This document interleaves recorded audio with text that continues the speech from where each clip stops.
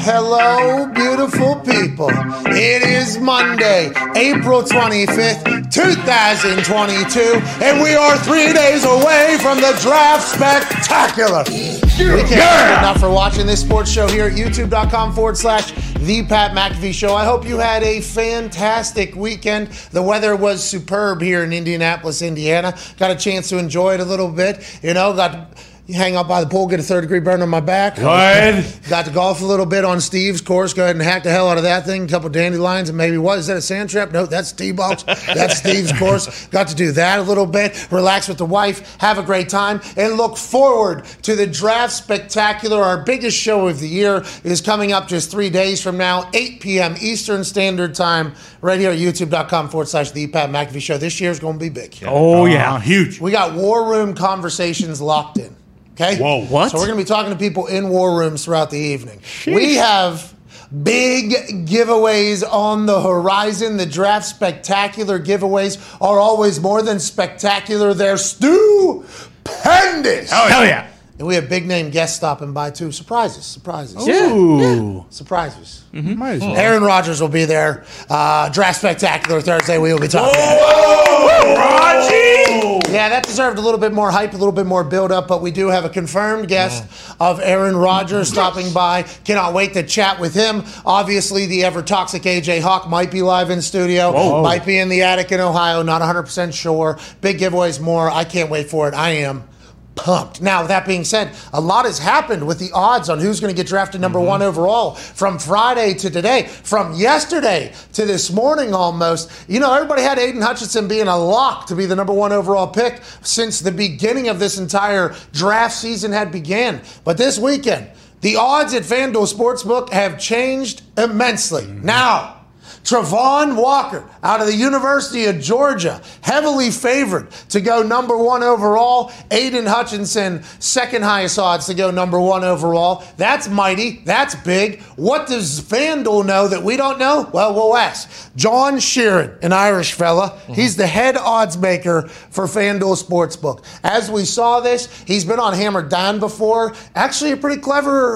guy. Yeah. Now, he is the person that we are competing against every single fucking day to take their money in FanDuel. He's the head odds maker, the head bookmaker. He's the guy that's deciding where's going what, and it's his team that put this particular. Who did they talk to? What do they know? Or are they just trying to read the tea leaves like the rest of us? We'll chat with him today. We'll talk to Ian Rapoport today. Okay. Rapsheet. Yeah, Rapsheet, what's going on with this? What's going on with Debo down in the club in Miami? What's going on in all these other situations that could, kick up a notch on Thursday whenever draft day happens? Because for whatever reason, the first day of the draft, there's always kaboom, kaboom, kaboom. The NFL loves the draft. The NFL loves how big the draft has gotten. It's almost as if the NFL understands that this could be another massive function that the NFL can profit off of. Remember, the Combine used to be nobody watching, nobody caring, and then the NFL realized, oh shit, I think people would watch this. Boom! Gets higher ratings than all baseball games, all hockey games, all everything like that.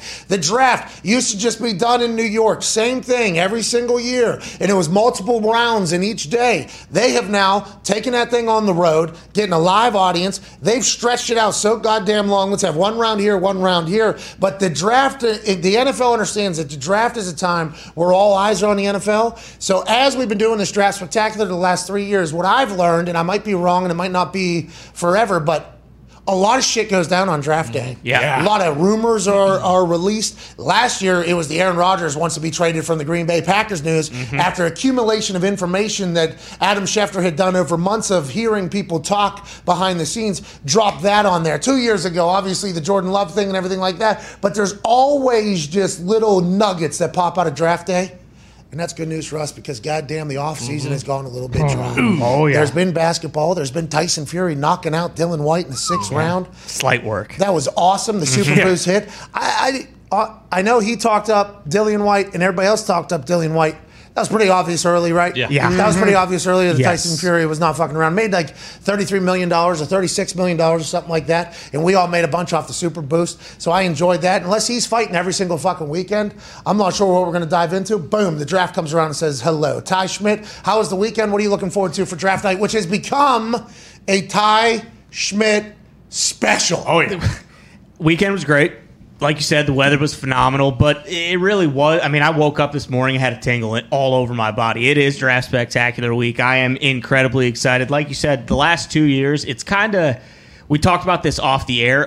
Personally, it has really sucked, for what the Packers have done both years, kind of, and then last year with all the Rodgers stuff. Professionally, it's been great.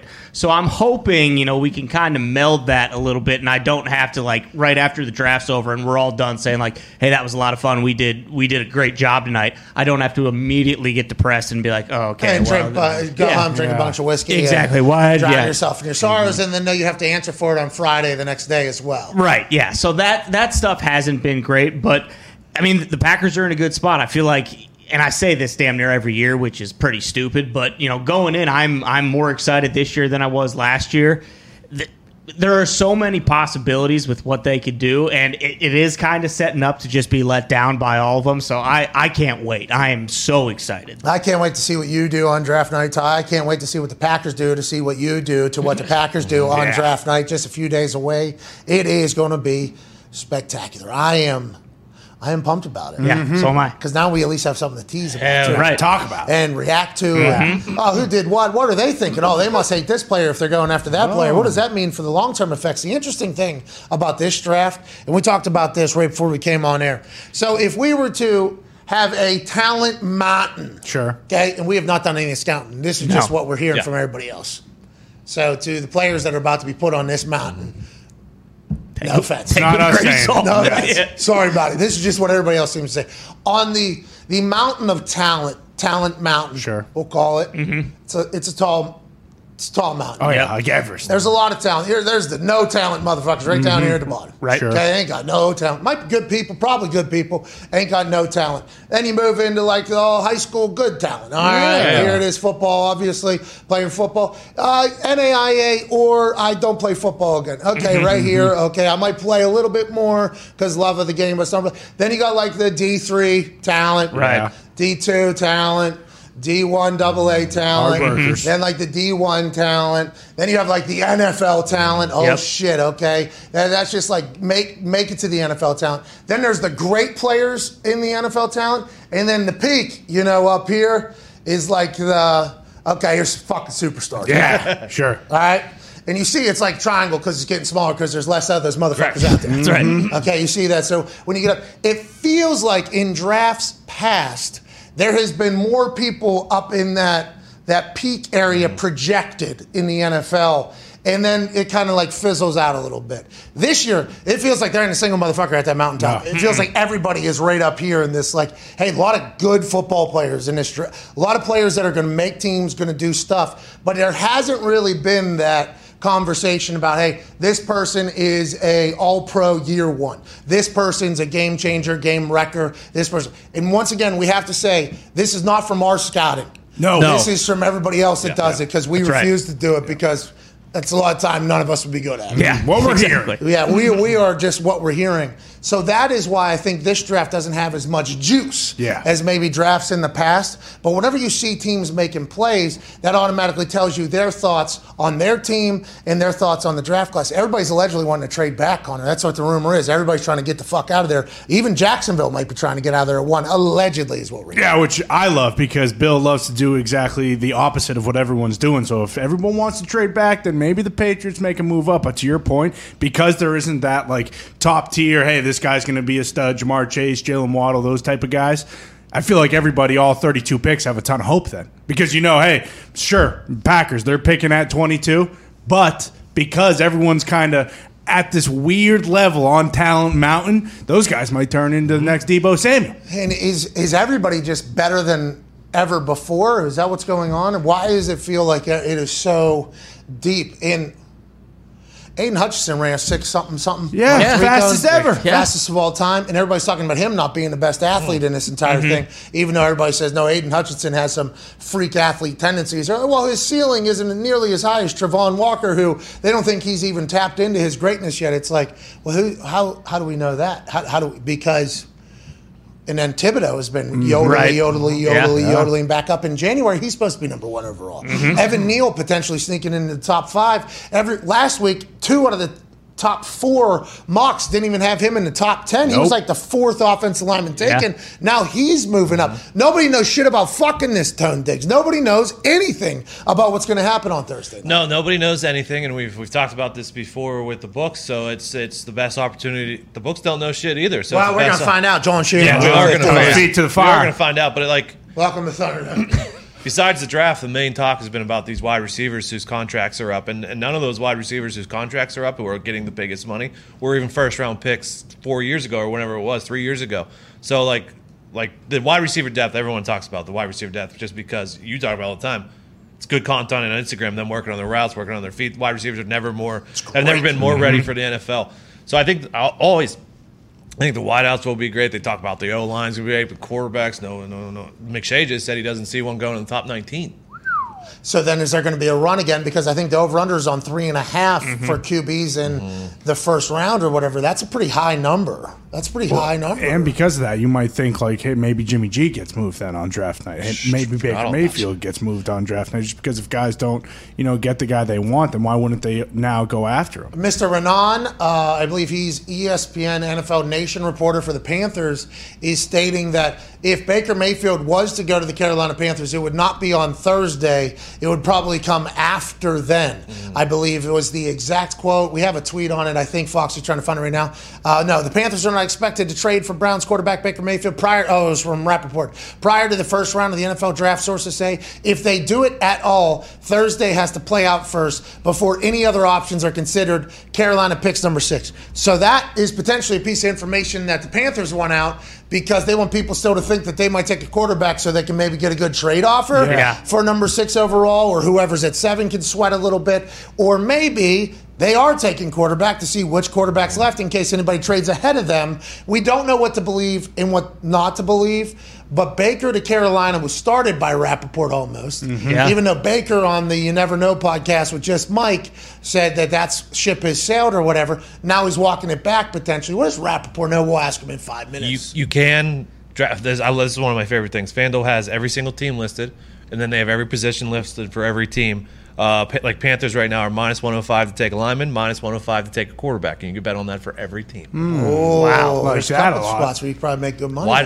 Packers are minus 170 to take a wide receiver, which they haven't done since fucking 2000 or something like that. Yeah, it's been 20-some years. Yeah, 20 years or whatever since they've taken a weapon, I think, in the first round, right? Tight end, running back. Just an offensive skill position. I think Javon Walker was the last one in 2002. And now it's minus 175.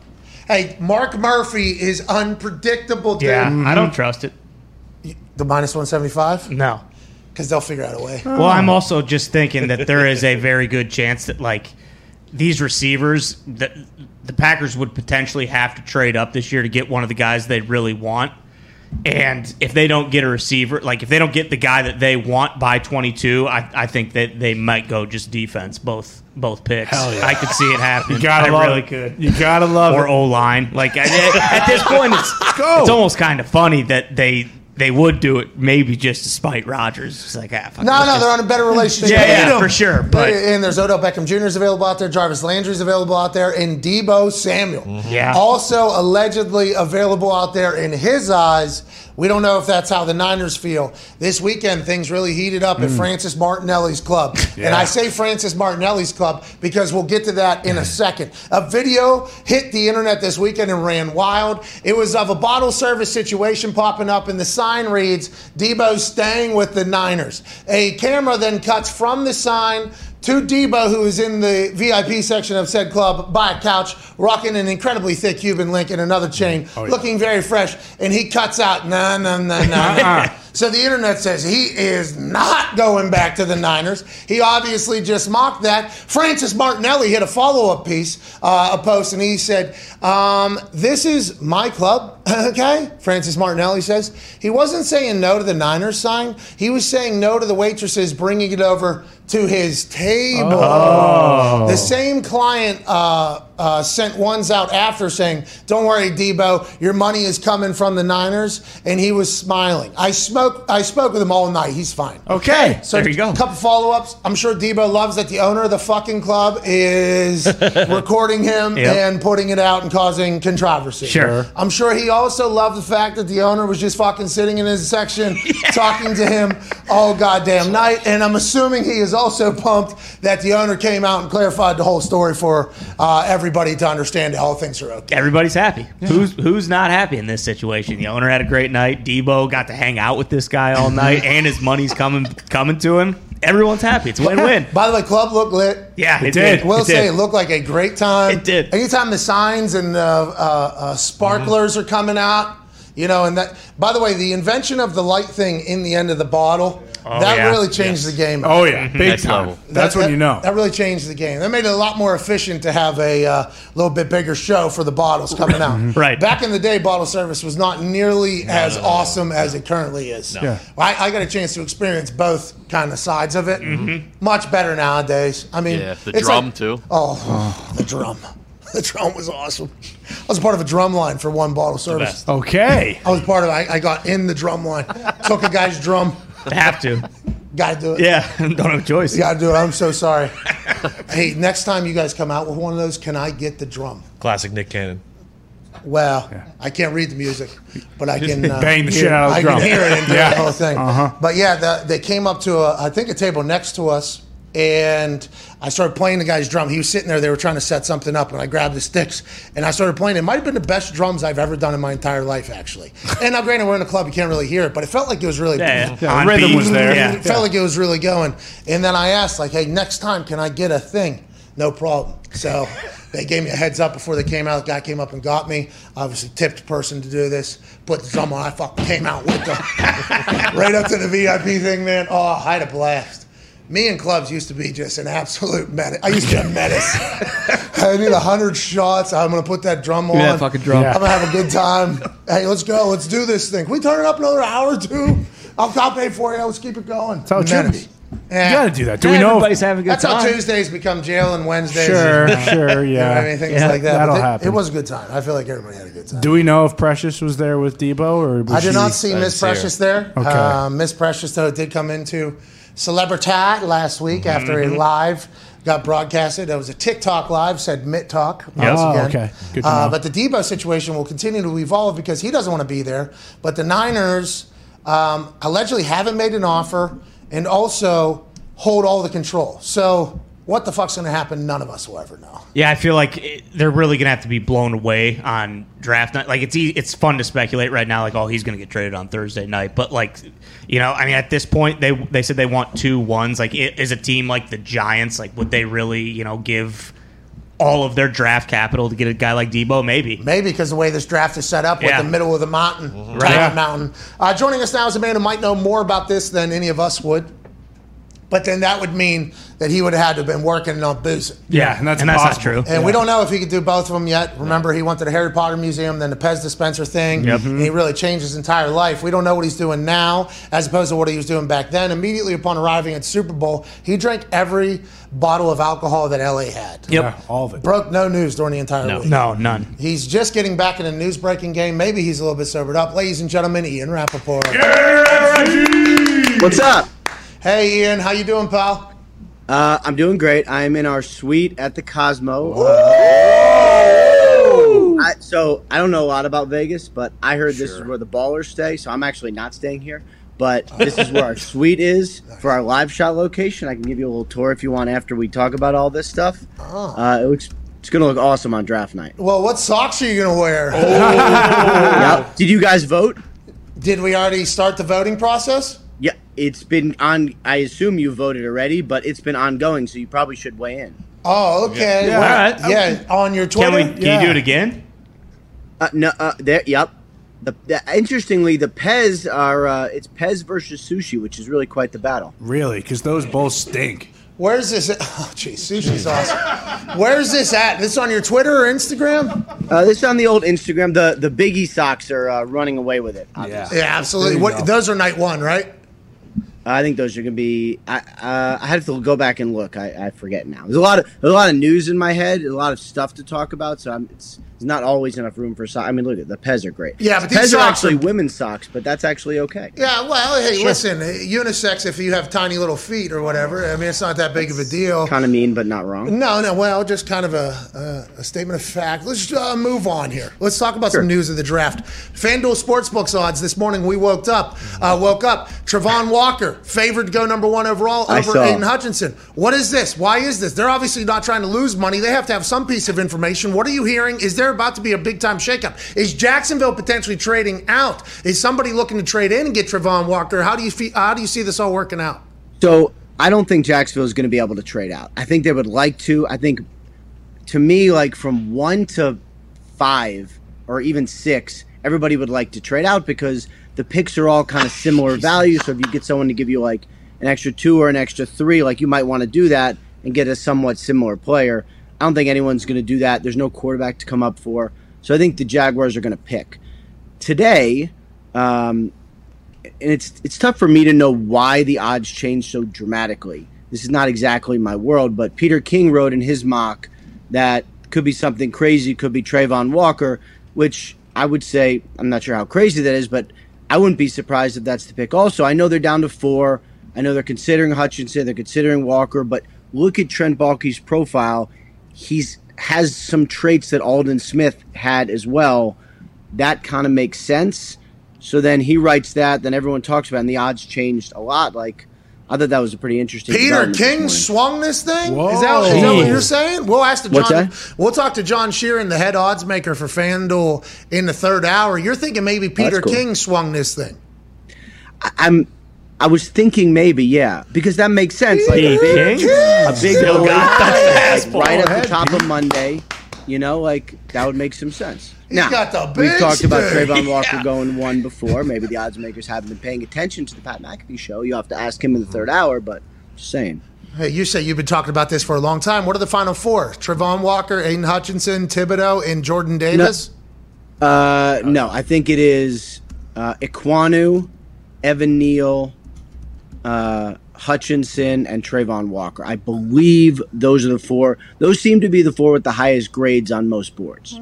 Okay, so Evan Neal came into the conversation. He wasn't in a couple people's top 10s last week, I don't think, and I was very surprised by that. You think that a lot of people have Icky ahead of Evan Neal in that particular department, and is that who a team who's looking at the offensive line is probably going to end up grabbing, or is everybody literally split on this? And how the hell does anybody know what anybody's going to do?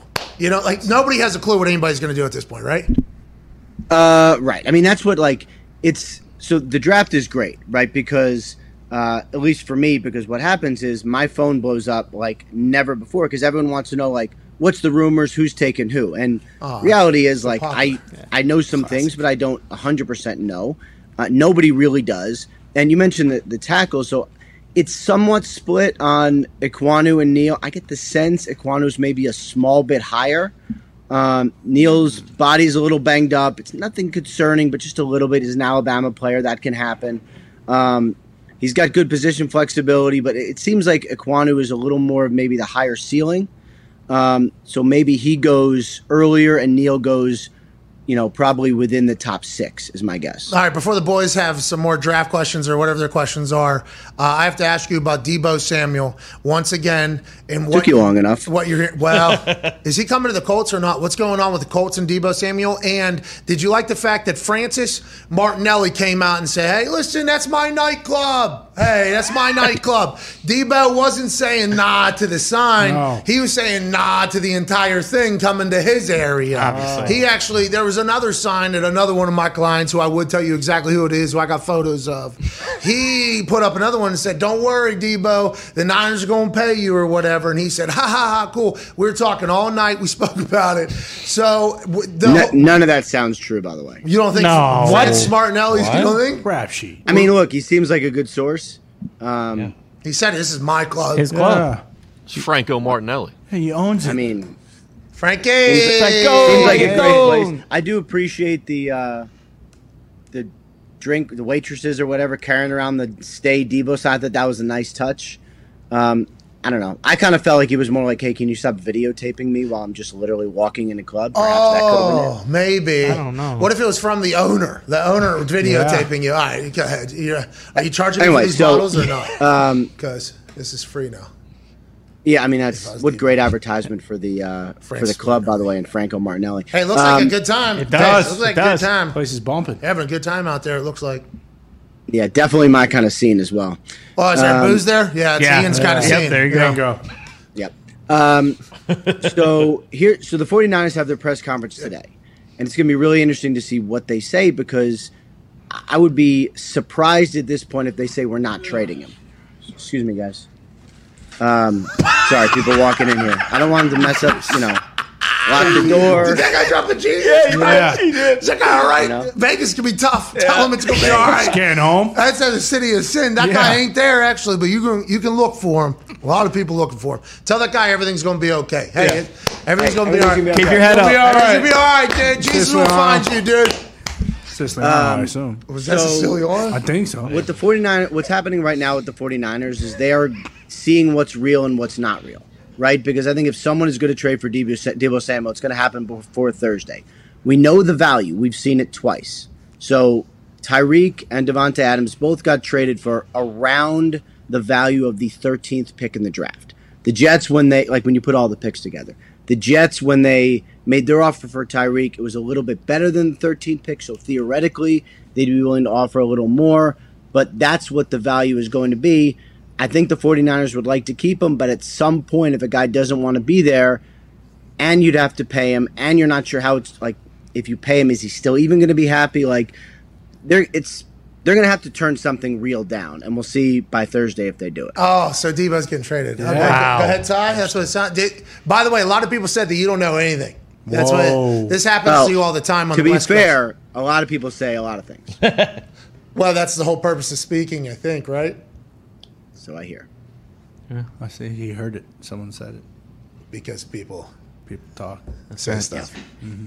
Are you full of shit, though? Who are the people you talk to over there? And do you feel comfortable about every team you speak about, that you have a connection there? Or do you listen to what other people around the league are saying about a particular place whenever you go about making your... Because, for instance, when you talk about the Seahawks, the Seahawks fan. Yeah. I have never seen a more... hey, they do not love Ian Rapoport. Right. Okay, How is this possible? That's what I'm saying. I didn't know, but I had to mute a couple words in my notifications, and they were all coming to you. I was like, I don't need this negativity because Ian's saying this thing. You're not the only guest that this has happened, by the way. I was on the Danish political news, Sure. and they were calling me a terrible person because another guest that we had talked about his immunized status or whatever. So don't worry, this happens all the time. I read about that. Yeah, probably.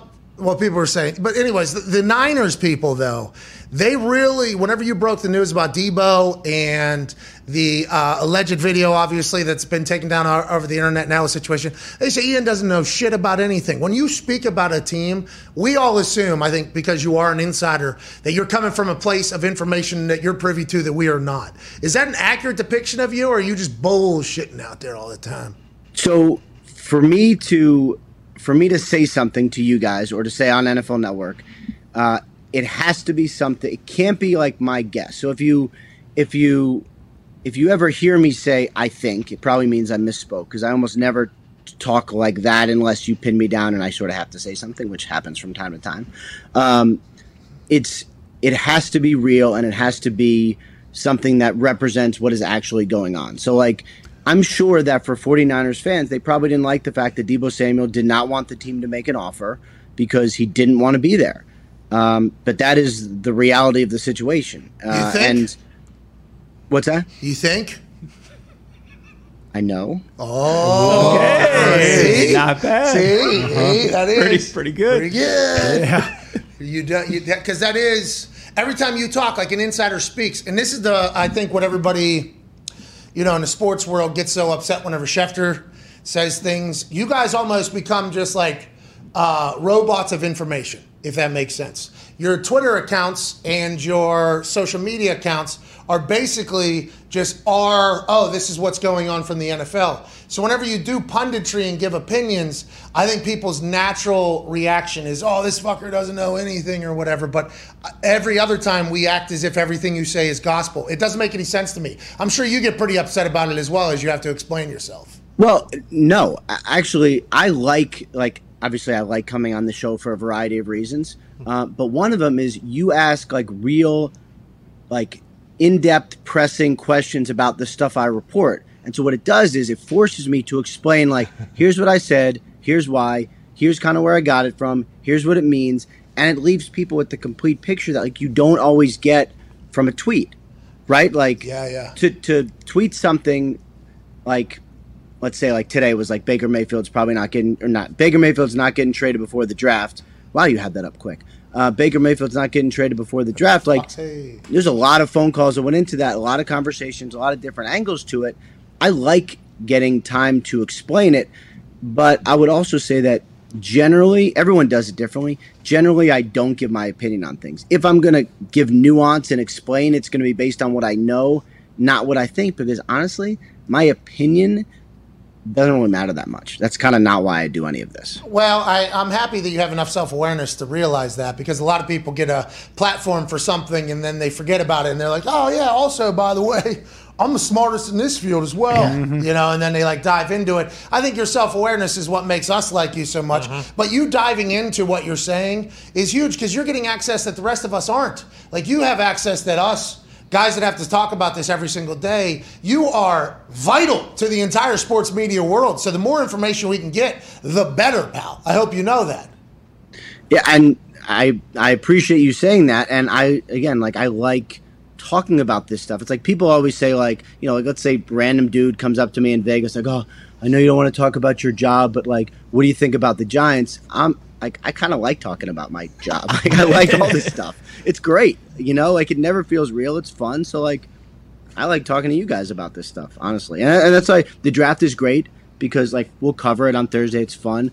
It is an endless string of conversations for the last 2 weeks of everyone just talking about every prospect. It's awesome. Okay, so let's talk about that Baker situation real quick. There are a lot of phone calls that went into it and everything. Is Carolina doing this because they still want 6 to be valuable and make people think that they might take a quarterback if there's a quarterback there?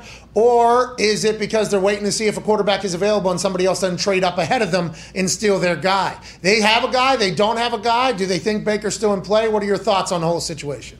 I think that I knew you said it all the fucking time. Yeah. I don't think because when you said I try not to say I think. In my head I was definitely heard it. I was running through the amount of times I've heard you say I think, and I'm okay, but I try not to say it. Look, I try not to curse also, but sometimes that happens. Well, you're a very good person. You're a better person than us. Well, that's probably true. No, so here's my sense of where Carolina is. They're considering a quarterback at 6. I don't know if they're going to take one, but they're considering one. Also a possibility, Scott Fitterer loves to trade back, just like John Schneider, his old mentor in Seattle, loves to trade back. Maybe they don't like a quarterback at 6. Maybe they like a quarterback at 16 or something like that. And then, so they don't take one at 6, but they take one in the first round. Now they don't need Baker. I think they need to see this play out, see if they come out of it with a quarterback, and see where they are before addressing the situation on Friday. If they end up with a quarterback and don't trade for Baker, this is going a long way. We're going to be talking about Baker Mayfield in July, which would be enough to make all of our heads explode, but also still interesting. And every time a quarterback gets injured, it's going to be is that team going to trade for Baker? Oh, that's who Baker's going to become if something doesn't happen by draft. Do you think? Yeah, he'll be the guy we all and there's it's not a great place to be, but it's Baker and Garoppolo. It's every single time a quarterback gets hurt, it's who's trading for one of these guys. Baker owed $18.5 million guaranteed, right? Yep. Jimmy owed $22 million. 22, but not guaranteed. Big difference. What's guaranteed?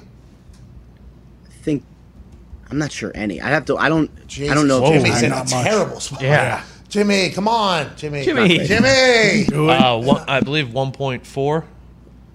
There you go. Yeah, that's not enough to make a difference, and that's not great because Jimmy. Let's just play this forward. Let's say the 49ers want to keep him and say, all right, you're competing with Trey Lance, let's just say. Well, then what if they want to cut his salary, which would be not that cool, but crazier things happen. Maybe they need the space for a Bosa extension or something. He doesn't have great leverage because he doesn't have anything guaranteed. It's tough. So the shoulder surgery happening going into his final year of his lame duck contract, basically. He's in his lame duck year, basically, of his contract that all sides assumed would be renegotiated if it all worked out well. And then they get into that year and it's like, well, it has worked out, but also could it work out better? It could. That's kind of an anomaly of a situation, I feel like, Jimmy and San Fran. They win whenever he plays. When he doesn't, they don't. And it's still like, meh. I guess it's kind of Baker Mayfield like in Cleveland, but much better, I guess, a higher degree. Right, and also they traded a ton of picks. It's not like they just took a quarterback who happens to be good. They traded a boatload of picks to replace him, and then he led them deep into the playoffs. Like, it really is, like, there's not a lot of situations like this. And then the surgery basically meant he couldn't get traded for a very long time, so he's just sitting there. When does this stuff become guaranteed? Is it all incentive based or is it date based? It's neither. It's just paper money until they pay him on week one. So so it is date based then. Week one it becomes fully guaranteed. Yes. If he's on the roster. That's right. If he's on the roster. That's right. Okay. All right. So week one is when Jimmy money, $22 million guaranteed. Right now, 1.75. Okay. Yeah, so his base salary for the year is 24.2. He's a 1.4 signing bonus, which I believe is the guaranteed amount, and then like a $750,000 roster and a $600,000 workout bonus. All right, so he's at those OTs. Mm-hmm. He's at those OTs. That's right. The $600,000 OT. I'd have to see about that because he's not there now because he's working out on his own. So maybe they have some agreement about the workout bonus, but he's not there. I need a Subway commercial. What's Subway commercial worth? 600,000. Am I Nona? All right. Okay. Perfect. She's going to say she doesn't cook, though. Oh, I'm not going to workouts. Yeah, say it. All right, go ahead, Ty. Rap Sheet, when you first mentioned that Debo could potentially end up with the Packers, I think a lot of people thought that was bullshit just because the Packers don't do that kind of stuff and how much they value their picks. But what is the actual likelihood that a team like the Packers could get him? Like Colts. Or Colts, when these other guys left, it kind of just popped up right away, and then they were gone. Like, will we know the teams who you mentioned? Like, is another team going to potentially pop in and steal him, or is it probably down to like these handful of teams we already know? That's basically what I've been doing the last couple of days, just trying to figure out like who's going to be in the mix that I don't know about. I feel pretty confident in those teams that I mentioned, and for the Packers, like. Yes, they do value their picks. The Davante Adams situation was special, though, because he wanted to be somewhere else. And so, like, usually they wouldn't have done that.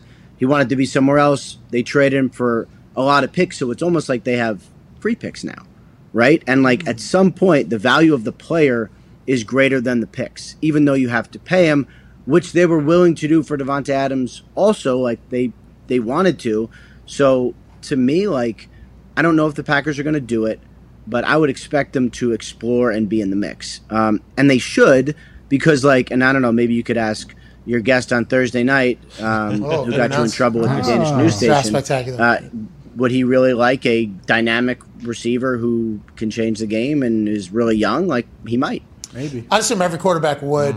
The whole thought of Jarvis Landry, Odell Beckham Jr., Deebo Samuel still being available. Julio Jones still available.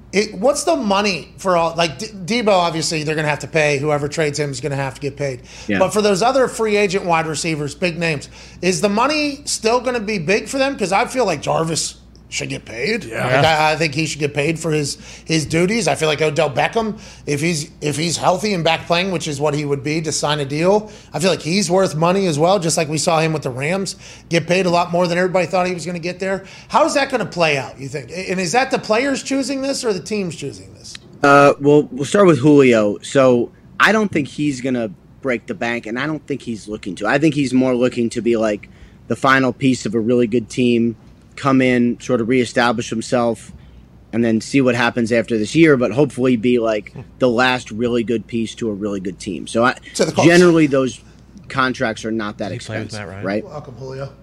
Come on, Julio. Come on, Julio. Welcome to the Colts. All right, go ahead. Go on now. Jarvis Odell. So I would say for Landry, based on his age, I would say looking more in the 8 to 10 range, which, for a player on his third contract is really nice. That's probably around what the Browns might have given him had he stayed. And he's stayed in contact with the Browns, so maybe after the draft, that is something they end up revisiting. We'll see.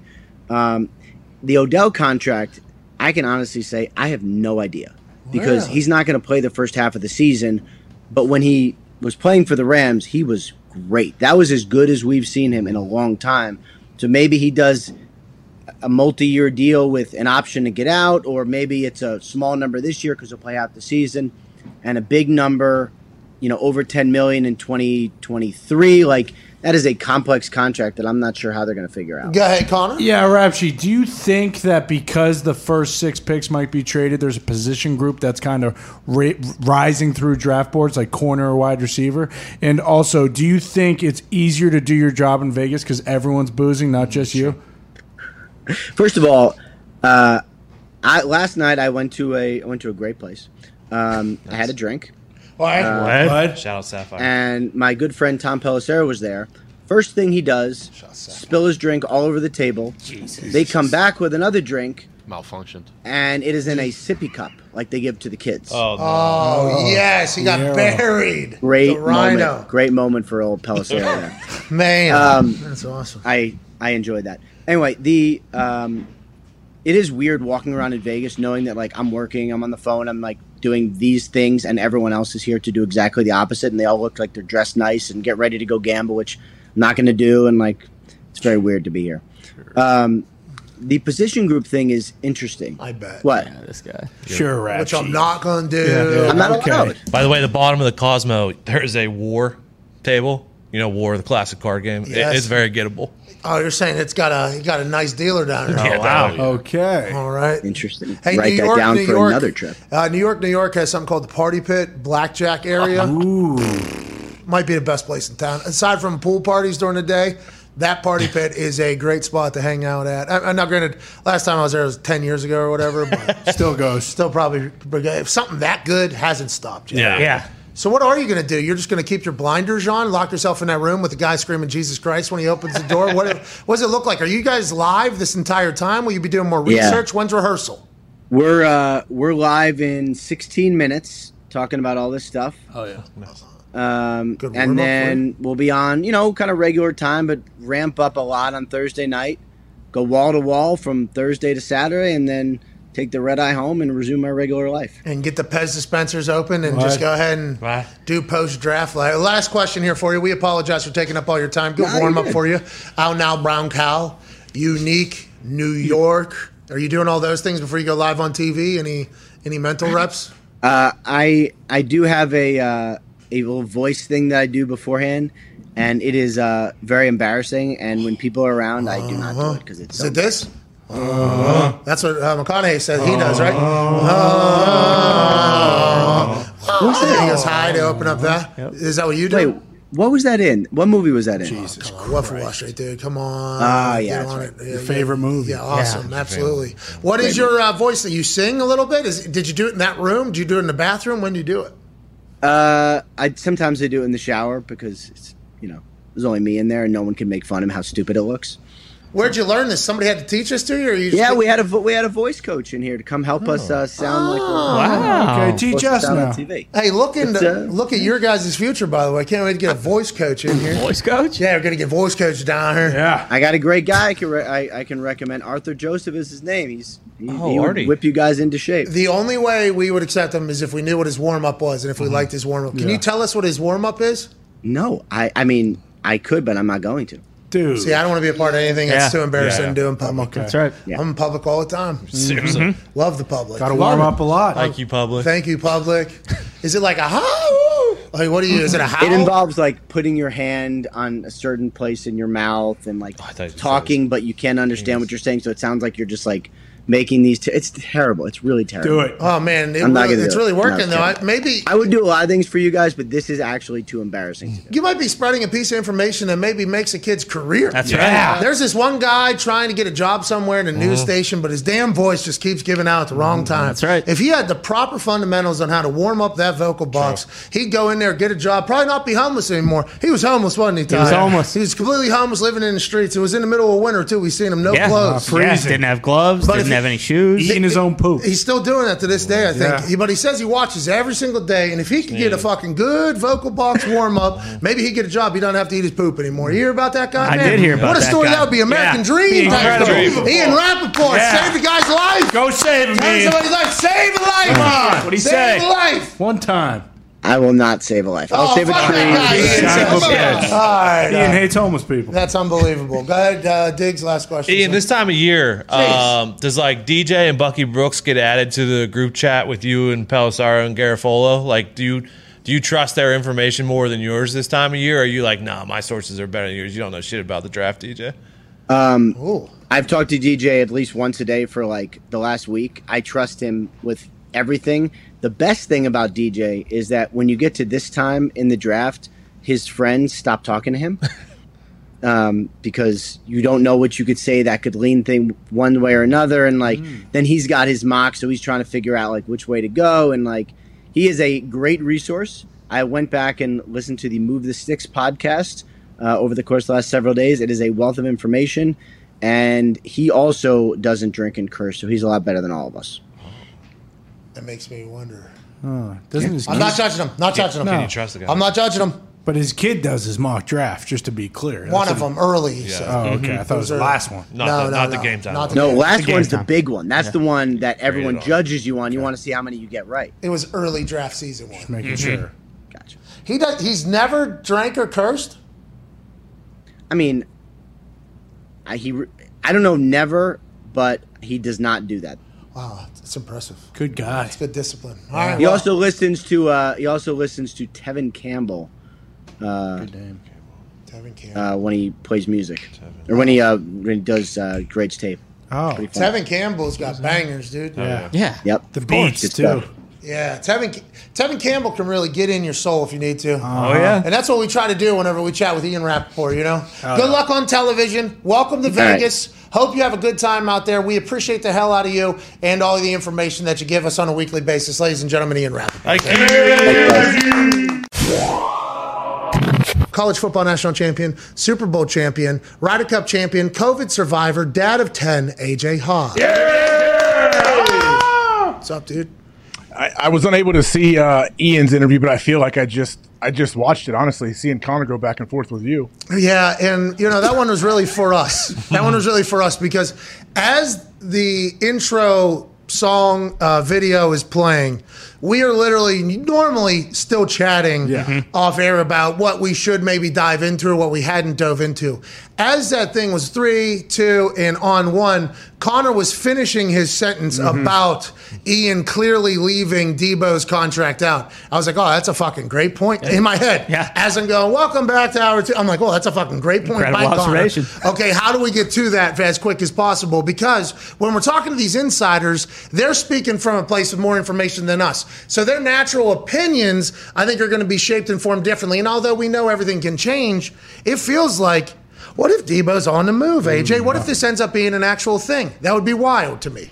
I mean, it seems like it very well could be right now. It's just how bad do the Niners want him? Or I guess how pissed off is Debo? I don't know. Has anything happened? Have we heard any more news out of there where something happened or this is why Debo is doing this other than what we knew last week? The only thing we heard is Ian Rapoport list off like 5, 6, maybe, and I'm exaggerating on 5, 6, maybe 3 different reasons. He's owed a lot of money. He doesn't want to be there. And they could get something big for him or something like that. He listed off as reasons for why they might listen to a call from somebody that wants in on Debo Samuel. That was in response to Connor asking about which teams, or no, Ty asking about which teams would be in play because the Packers are one of the teams that were in play, as were the Giants and anybody else that had 2 1s basically this year. So that's what, and then he started listing off reasons why the Niners would listen to a call if somebody did want to give them 2 number 1s in the top 10, which is versus like the New York Giants or something. Like that. Jets as well. Jets as well. Not if they wanted to. That sounded interesting to me because unless Ian's just thinking for them, or if Ian's talking to people that aren't at the Niners at another team, you're like, well, you got to think. He doesn't want to be there. They could get 2-10, and they have no picks. Like, it just feels like when Ian says something like that, we should think about it a little bit more. So that's the only news, though, by the way. And this could all fucking change tomorrow, and that's day-to-day sports. It's fucking great. Oh, yeah. It's draft week. Everything will change. Everything's going to change hour to hour. But don't you think any team in the NFL is going to listen if someone's going to say, hey, we may offer you 2 ones in the top 10, like 2 picks in the top 10. It's a pretty good pull you can get. Or, yeah, definitely, especially in this draft. Oh, no. You got to be shitting me. I saw Bill Gates trending. Why is our fire alarm going off? Because Bill Gates is trending. I don't know. What does that I don't know even what mean? What does that even? Why? What's Listen, Connor been doing? congratulations. Way to go. You got Bill Gates. Check it off the list. Who's next? But honestly, we might be in a fire over here, and you've got Bill Gates jokes on deck. Come on. Way to go, dude. Mitt has it. Mitt's got it under control back there. It did turn off relatively quickly. It did. Well, he might have started the fire. We didn't start the fire. It was always burning. The world was turning. It's still going. Still going now. Well, listen, we didn't start it, but we didn't stop it either, did we? No, we did not. It was always burning. The world was turning. It is very annoying. Very loud. The worst. Tough to do a show with that going on. It's like Thank you, Thunderdome. Thunderdome's on its way. Thank you. Yeah, and if there's ever a fire in the Thunderdome, We know it. it'll get put out right away. First Has of all, that ever gone off before? This, Yeah. dude. We got people drilling into everything. Yeah. There's a monsoon happening outside. I assume there's somebody in the near area. It's like perfect day for construction. It's above 50 degrees, and they're into something. Oh, yeah. Now, I will say, boys, we all should have a lot more urgency. Okay, when an alarm goes off and maybe there's a fire. Okay. Yeah. I'm just saying, not a one of us even thought about potentially burning to death right there. No. We should think about that. There's a lot of flammable things around here. Yeah? Let's think about If that. that was going to happen, though, I would just put my head down and run straight into that concrete wall and just break my neck instead of burning in flames. You know what I mean? Smart. All right. I mean, Baby fall. those flames going to jump on you pretty quick if all of a sudden you hear that alarm and boom, Well, you're dead. I won't feel it. There is so much goddamn lacquer on Right that here. stage. I'm dancing on flames here. Yeah. Oh, yeah. You guys might want to get out. You might want to just evacuate right now then. Well, Zito said there's no immediate danger. He just came in my Thanks. ear. That was how Zito explained it. Okay. Thank God. No immediate danger, which Well, is thanks during- for taking a look. See, During Maybe Hanukkah, later. when we had the candles up there, we had the fire extinguisher. we had the fire extinguisher in here, so we have taken precautions. Fire extinguisher, by the way, it takes out all the oxygen in the air. Yeah. So that's like a part of it, right? Because flames operate off of oxygen. Feed on it. So, like when somebody sprays a fire extinguisher like in your face, it takes all the air out as well. So not only are you getting hit, but there's actually no air. So there was a chance a fire extinguisher was going to happen in a match. They say, hey, listen, there's a fire extinguisher underneath the cage or underneath the ring. It could happen. And I said, okay, what am I doing there? What's going on? And they said, take a very deep breath beforehand. And I said, okay. So I did that, I guess, because you can't breathe. I guess it takes out all the air. That's crazy. I did not know Yeah, a that. little fun fact there. Here it is. Just in case. Just in Yep. case.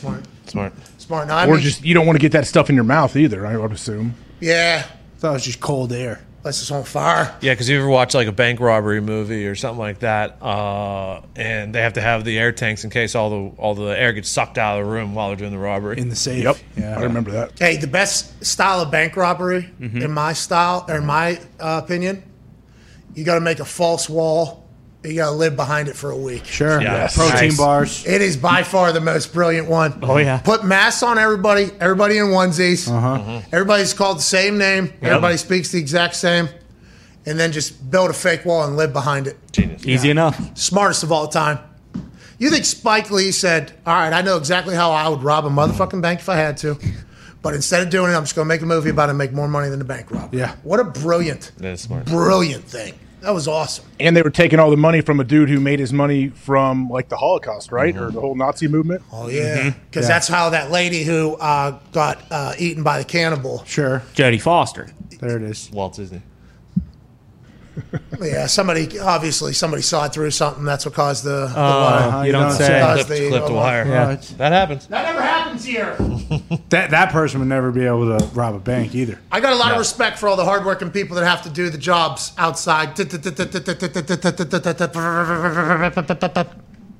A lot of respect for it, you know? Play Operation once, find out you can do it. The people that be dancing around this particular building, it seems like, have zero touch or finesse and have no idea what they're doing. I'm not sure if they're all new, and we appreciate them getting out there and working, but also, I mean, this has to be the least efficient operation going on around here. Yeah, I mean, you hear people hitting a gas line every once in a while and having it be a big deal. People are fucking plowing through gas lines every other week around here. It's insane. I don't know, drilling for oil next door. It's going to be a good part of the city, though, AJ. Hey, you coming? Are you live Thursday? No, I'm going to be live from here. I tried to What a shit. Fuck you. Every time. Yep. Keep it coming. Yep. Well, what's the deal? I thought Bob Carpenter. Yeah. The timing of the draft is very poor when it comes to everything going on back here. Well, what about Bob Carpenter getting that brand new van Oh, wrapped? my God. It looked amazing. Yeah, I saw that. I need to ask Bob about all that. Well, he's busy, but listen, he's got time to take care of the Hawk house if he had him. If only we knew when the draft Bob's going was. to watch all my kids and get them all to school and do all of that. General Bob, easy. yeah, he brought football back. Put it on your calendar for next year. Okay. Same time probably as this year. God damn it. Yeah, and we're probably going to do the same show that we're going to do. It'd be All right, nice. note it. I'm gonna take a note Thunderdome, after the game. Tell me what the draft is next year. All right, it's in Detroit. Everybody's going to love it. Last Thursday of April. Everybody's going to love it. Let's go to Detroit. We should be at the draft when it's in Detroit. Absolutely not. That place is a dump. Detroit. Go Detroit's there. in 2 years. Oh, what's It's an that? Arrowhead next year. Oh, maybe. Maybe we go Kansas Red, what's the guy? City. Red Rocket? What's his name? We should go to a boozy brunch place. Oh, M&T. Oh, yeah, that one you guys went to. MTA. Or was No. that St. Louis? Oh, yeah, that was St. Louis. Is that the club that has brunch? Oh, St. Louis, yeah. What's that place called? Fuck. I just saw it in the vlog. St. Louis. You're talking about the No, Jackson I was talking Mahomes about brunch? the place that you guys went in St. Louis. With the fucking Wheelhouse. party and the DJ and Wheelhouse. That was a great brunch. When the draft is in St. Louis, We're going for that. Yes. Yeah. That place was insane, AJ. Awesome. It was a nightclub, right? It looked like it. Yeah, in the middle of the day. And it just said brunch outside, too. I thought we were walking into a brunch place. And they did have brunch. Had some great B's and G's. I think I had a little, they got a breakfast sandwich as well. Yeah, they're good. And then it was just full nightclub. I was like, oh, my God. that happened in Fort Worth, too. That one place, Scrambles or whatever the hell it was, and we walked in and it was just bumping music and everyone was boozing. I feel like everybody has a good brunch. Does Indiana have one? No. Garden Table gets after it here and there. Yeah, they're good not food. bad. Oh, Diggs is a big-time day boozing guy.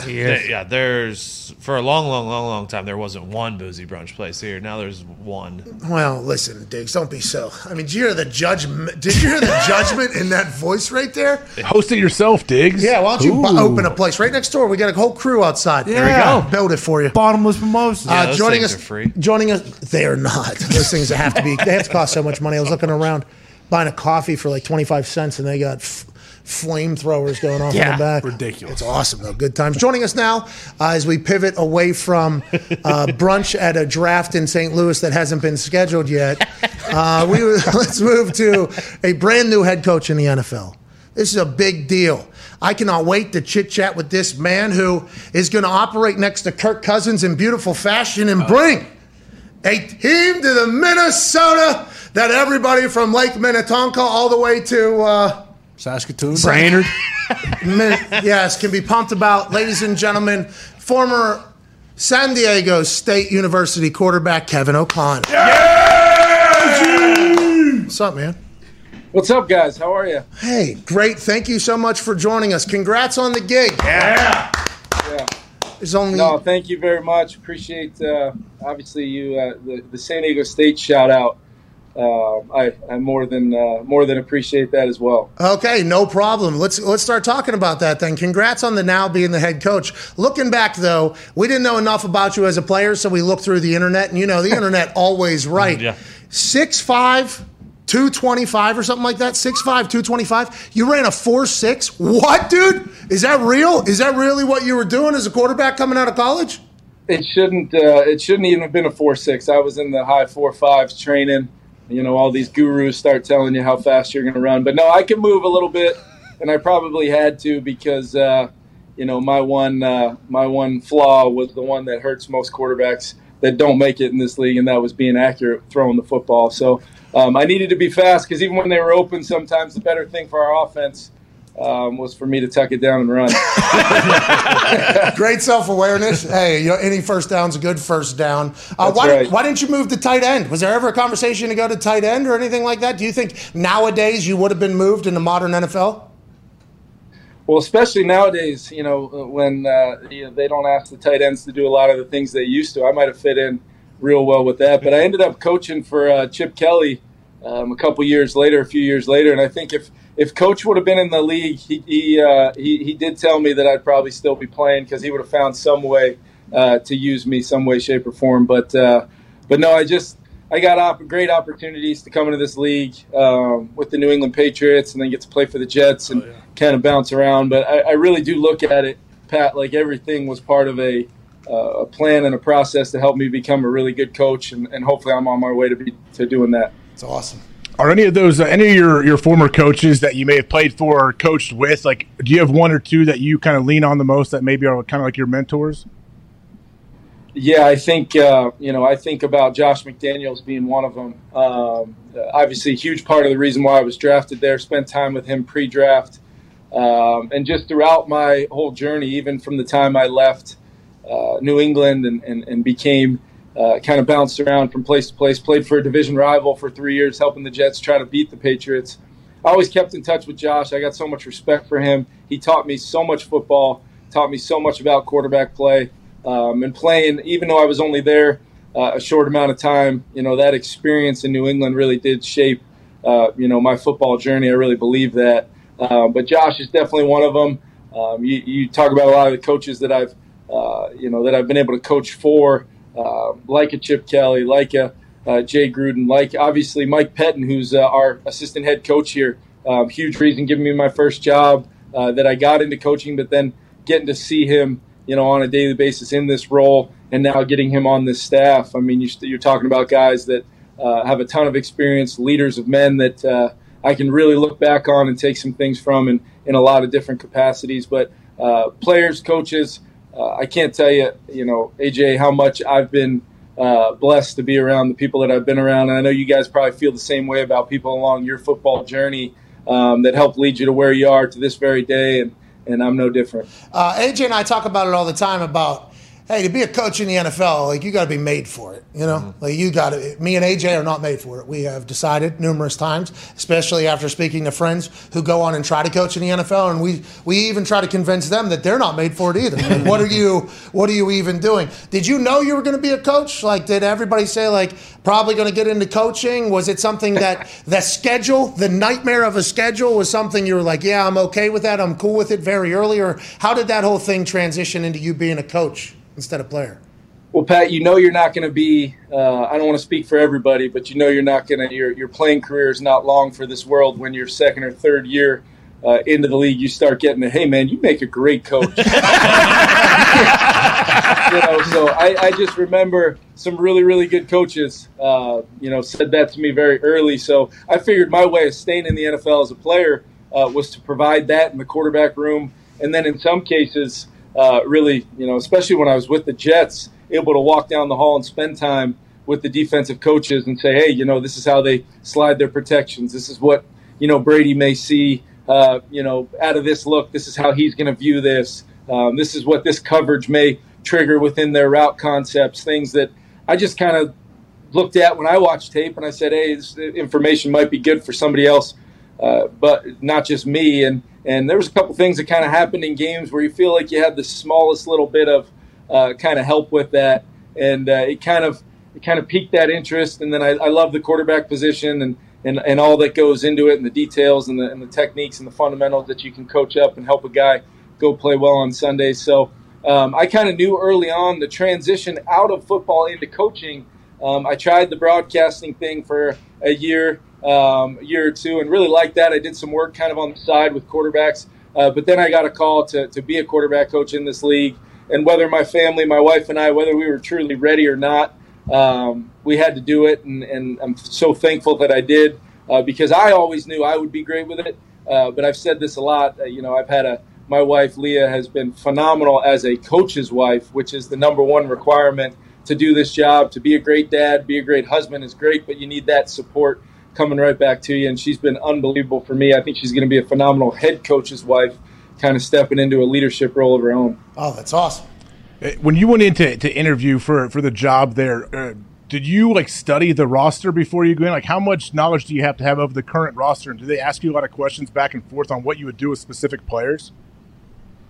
That definitely comes up. The good thing for me is I had the benefit of, I think I had another interview the day before with another team.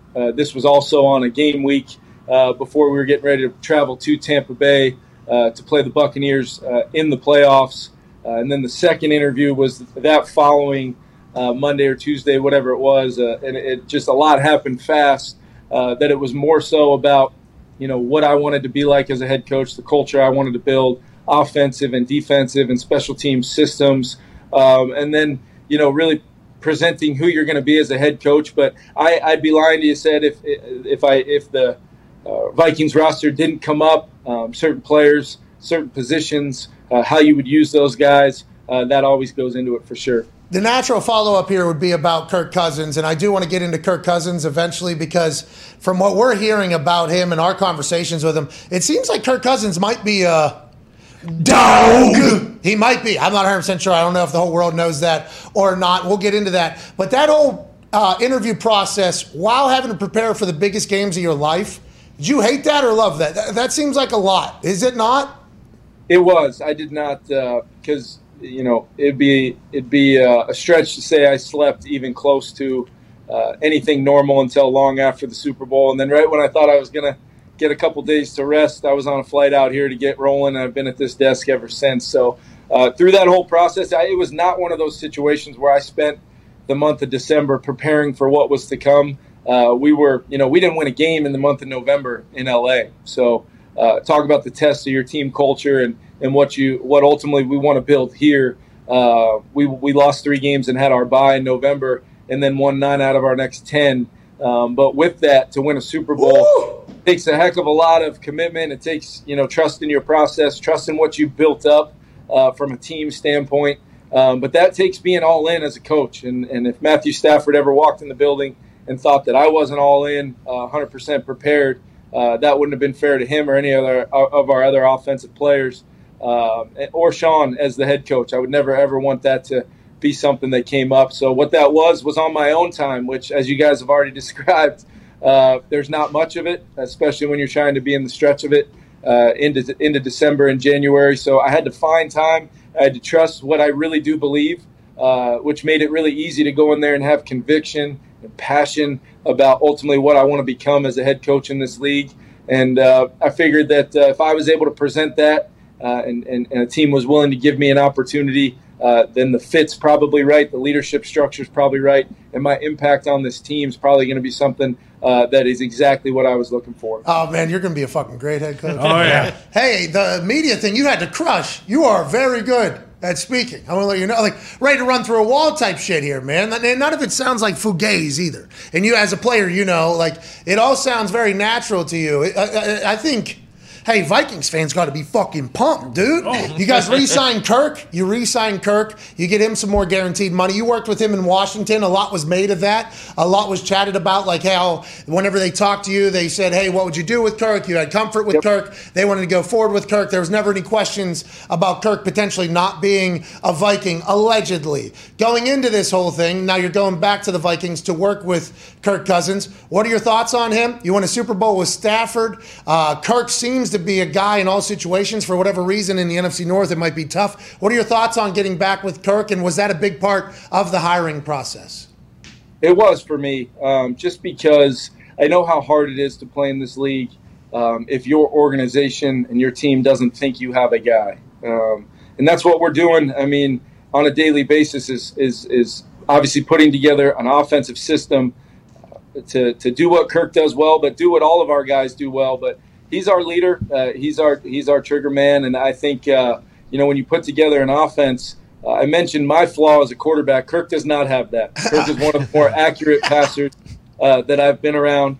I think he's incredibly tough and durable, which doesn't get talked about enough as far as the quarterback position goes in this league. Guys that are available and in that huddle with their guys every single Sunday. That matters. You guys know that. That matters to have that guy out there. The grind of the preparation that goes in Monday through Saturday, to do that with your starter and have him run out there and be your guy every single week, that matters a ton, like I said. And then his experience level.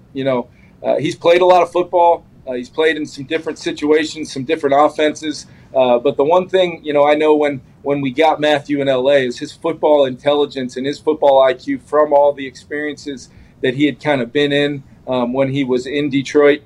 We took advantage of that in a way where we could build something that we didn't even know was really possible in L.A. to try to take our offense to the next level, doing what he does best, which is a lot of stuff. And I feel like Kirk is like that as well, where we can obviously use my previous experience with him, but also push him to hopefully new levels where we can build a quarterback-friendly system. We feel very strongly about our offensive philosophy fitting a lot of different players and their styles, but when a guy can take ownership of it and take that ownership out into the huddle with the type of players we have around him in our offensive huddle, I feel really, really good about Kirk as our quarterback. And, he's off to a great start this spring. Just came off the field a little bit ago. We had a great first day on the grass and can't wait to get back tomorrow. Hey, football's back. Football's back. Woo. Let's go. Go ahead, Ty. Coach, obviously it's impossible pretty much to get a head coaching job in the NFL. So most guys, when they get the opportunity, aren't really in a position to turn it down or say, it's not right for them. But when you look at the Rams coming from where you're at and they're you win the Super Bowl, they're built for the next couple of years. Was it bittersweet at all leaving that situation to go to Minnesota, or is it one of those things where what you can do, you kind of had the pieces in place and you're confident that wherever you were going to go, you're going to be successful? It's a great question, and the first thing that I would say is finishing it off the way we did. There's no other way to go into an organization and want to be a part of something. You make the playoffs our first year there. We knew what we had to do to, go take our team to the next level and go finish that thing off the right way. But then it's going through the adversity of not winning a game in the month of November. It's going through the adversity of having some critical injuries at some key moments where, as a team, you learned how to, when your back was against the wall, you continue to come together as a group and trust in each other, trust in the man next to you as a coach or a player. There's nothing more that I could have wanted to learn than actually going through that and then winning a Super Bowl. But as far as getting the opportunity to get this job, this has been the best experience of my life so far, getting to lead this group, build a coaching staff, connect with these players, connect with the people in this building. It's a great building full of a lot of talented people. To say I was really, really excited to jump on the jet and get out here was an understatement. But I will say that I feel very prepared from my experience and my time around Sean McVay and that organization to help me know exactly how I want this organization to be and function. And now it's just about rolling up our sleeves and going to do the thing. And it wasn't bad either to know that although it couldn't be fully official, to get that 2-3 weeks with those guys of knowing what was to come and knowing that there was a clock on my time in that building up in the corner of the room. So I didn't take a moment for granted, not one of those relationships for granted. I won't forever and ever, just knowing how special of a time it was there. But couldn't be more excited to be where I'm at and be rolling with these guys. You're the 10th coach in Minnesota Viking history, and the whole thought that, you're building something right now.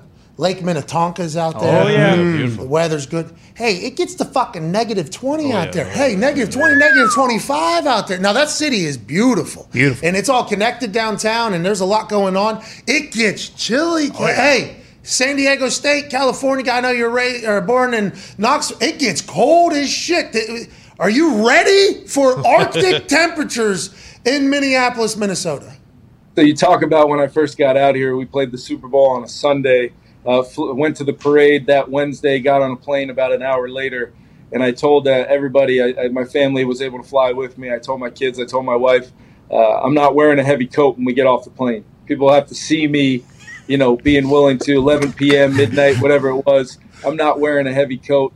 I'm going to get off this plane. I'm going to walk to, our transportation, and I'm going to tough this thing out with a smile on my face. Well, we get off the plane, and I look left and I look right, and there's not exactly transportation right there right away. It eventually pulled up, but to say that when I got in the SUV, I might have underestimated what I was walking into. I've learned now to dress and be prepared when you walk outside. It is a beautiful place, unbelievable fans. There's not a place that I go that I don't feel the passion and enthusiasm of our fans. I've been on the sideline at US Bank Stadium a couple times to know what that's like. I'm just ready to be on the other sideline there with the support of all those fans, and that gets me excited just talking about it, to be honest with you. I'm ready to – you talk about running through walls, I'm ready to do it right now, for our fans there at US Bank Stadium. Holy cow. Hey, they fill it up, too. Oh, yeah. They fill it up. Skull. It is – the –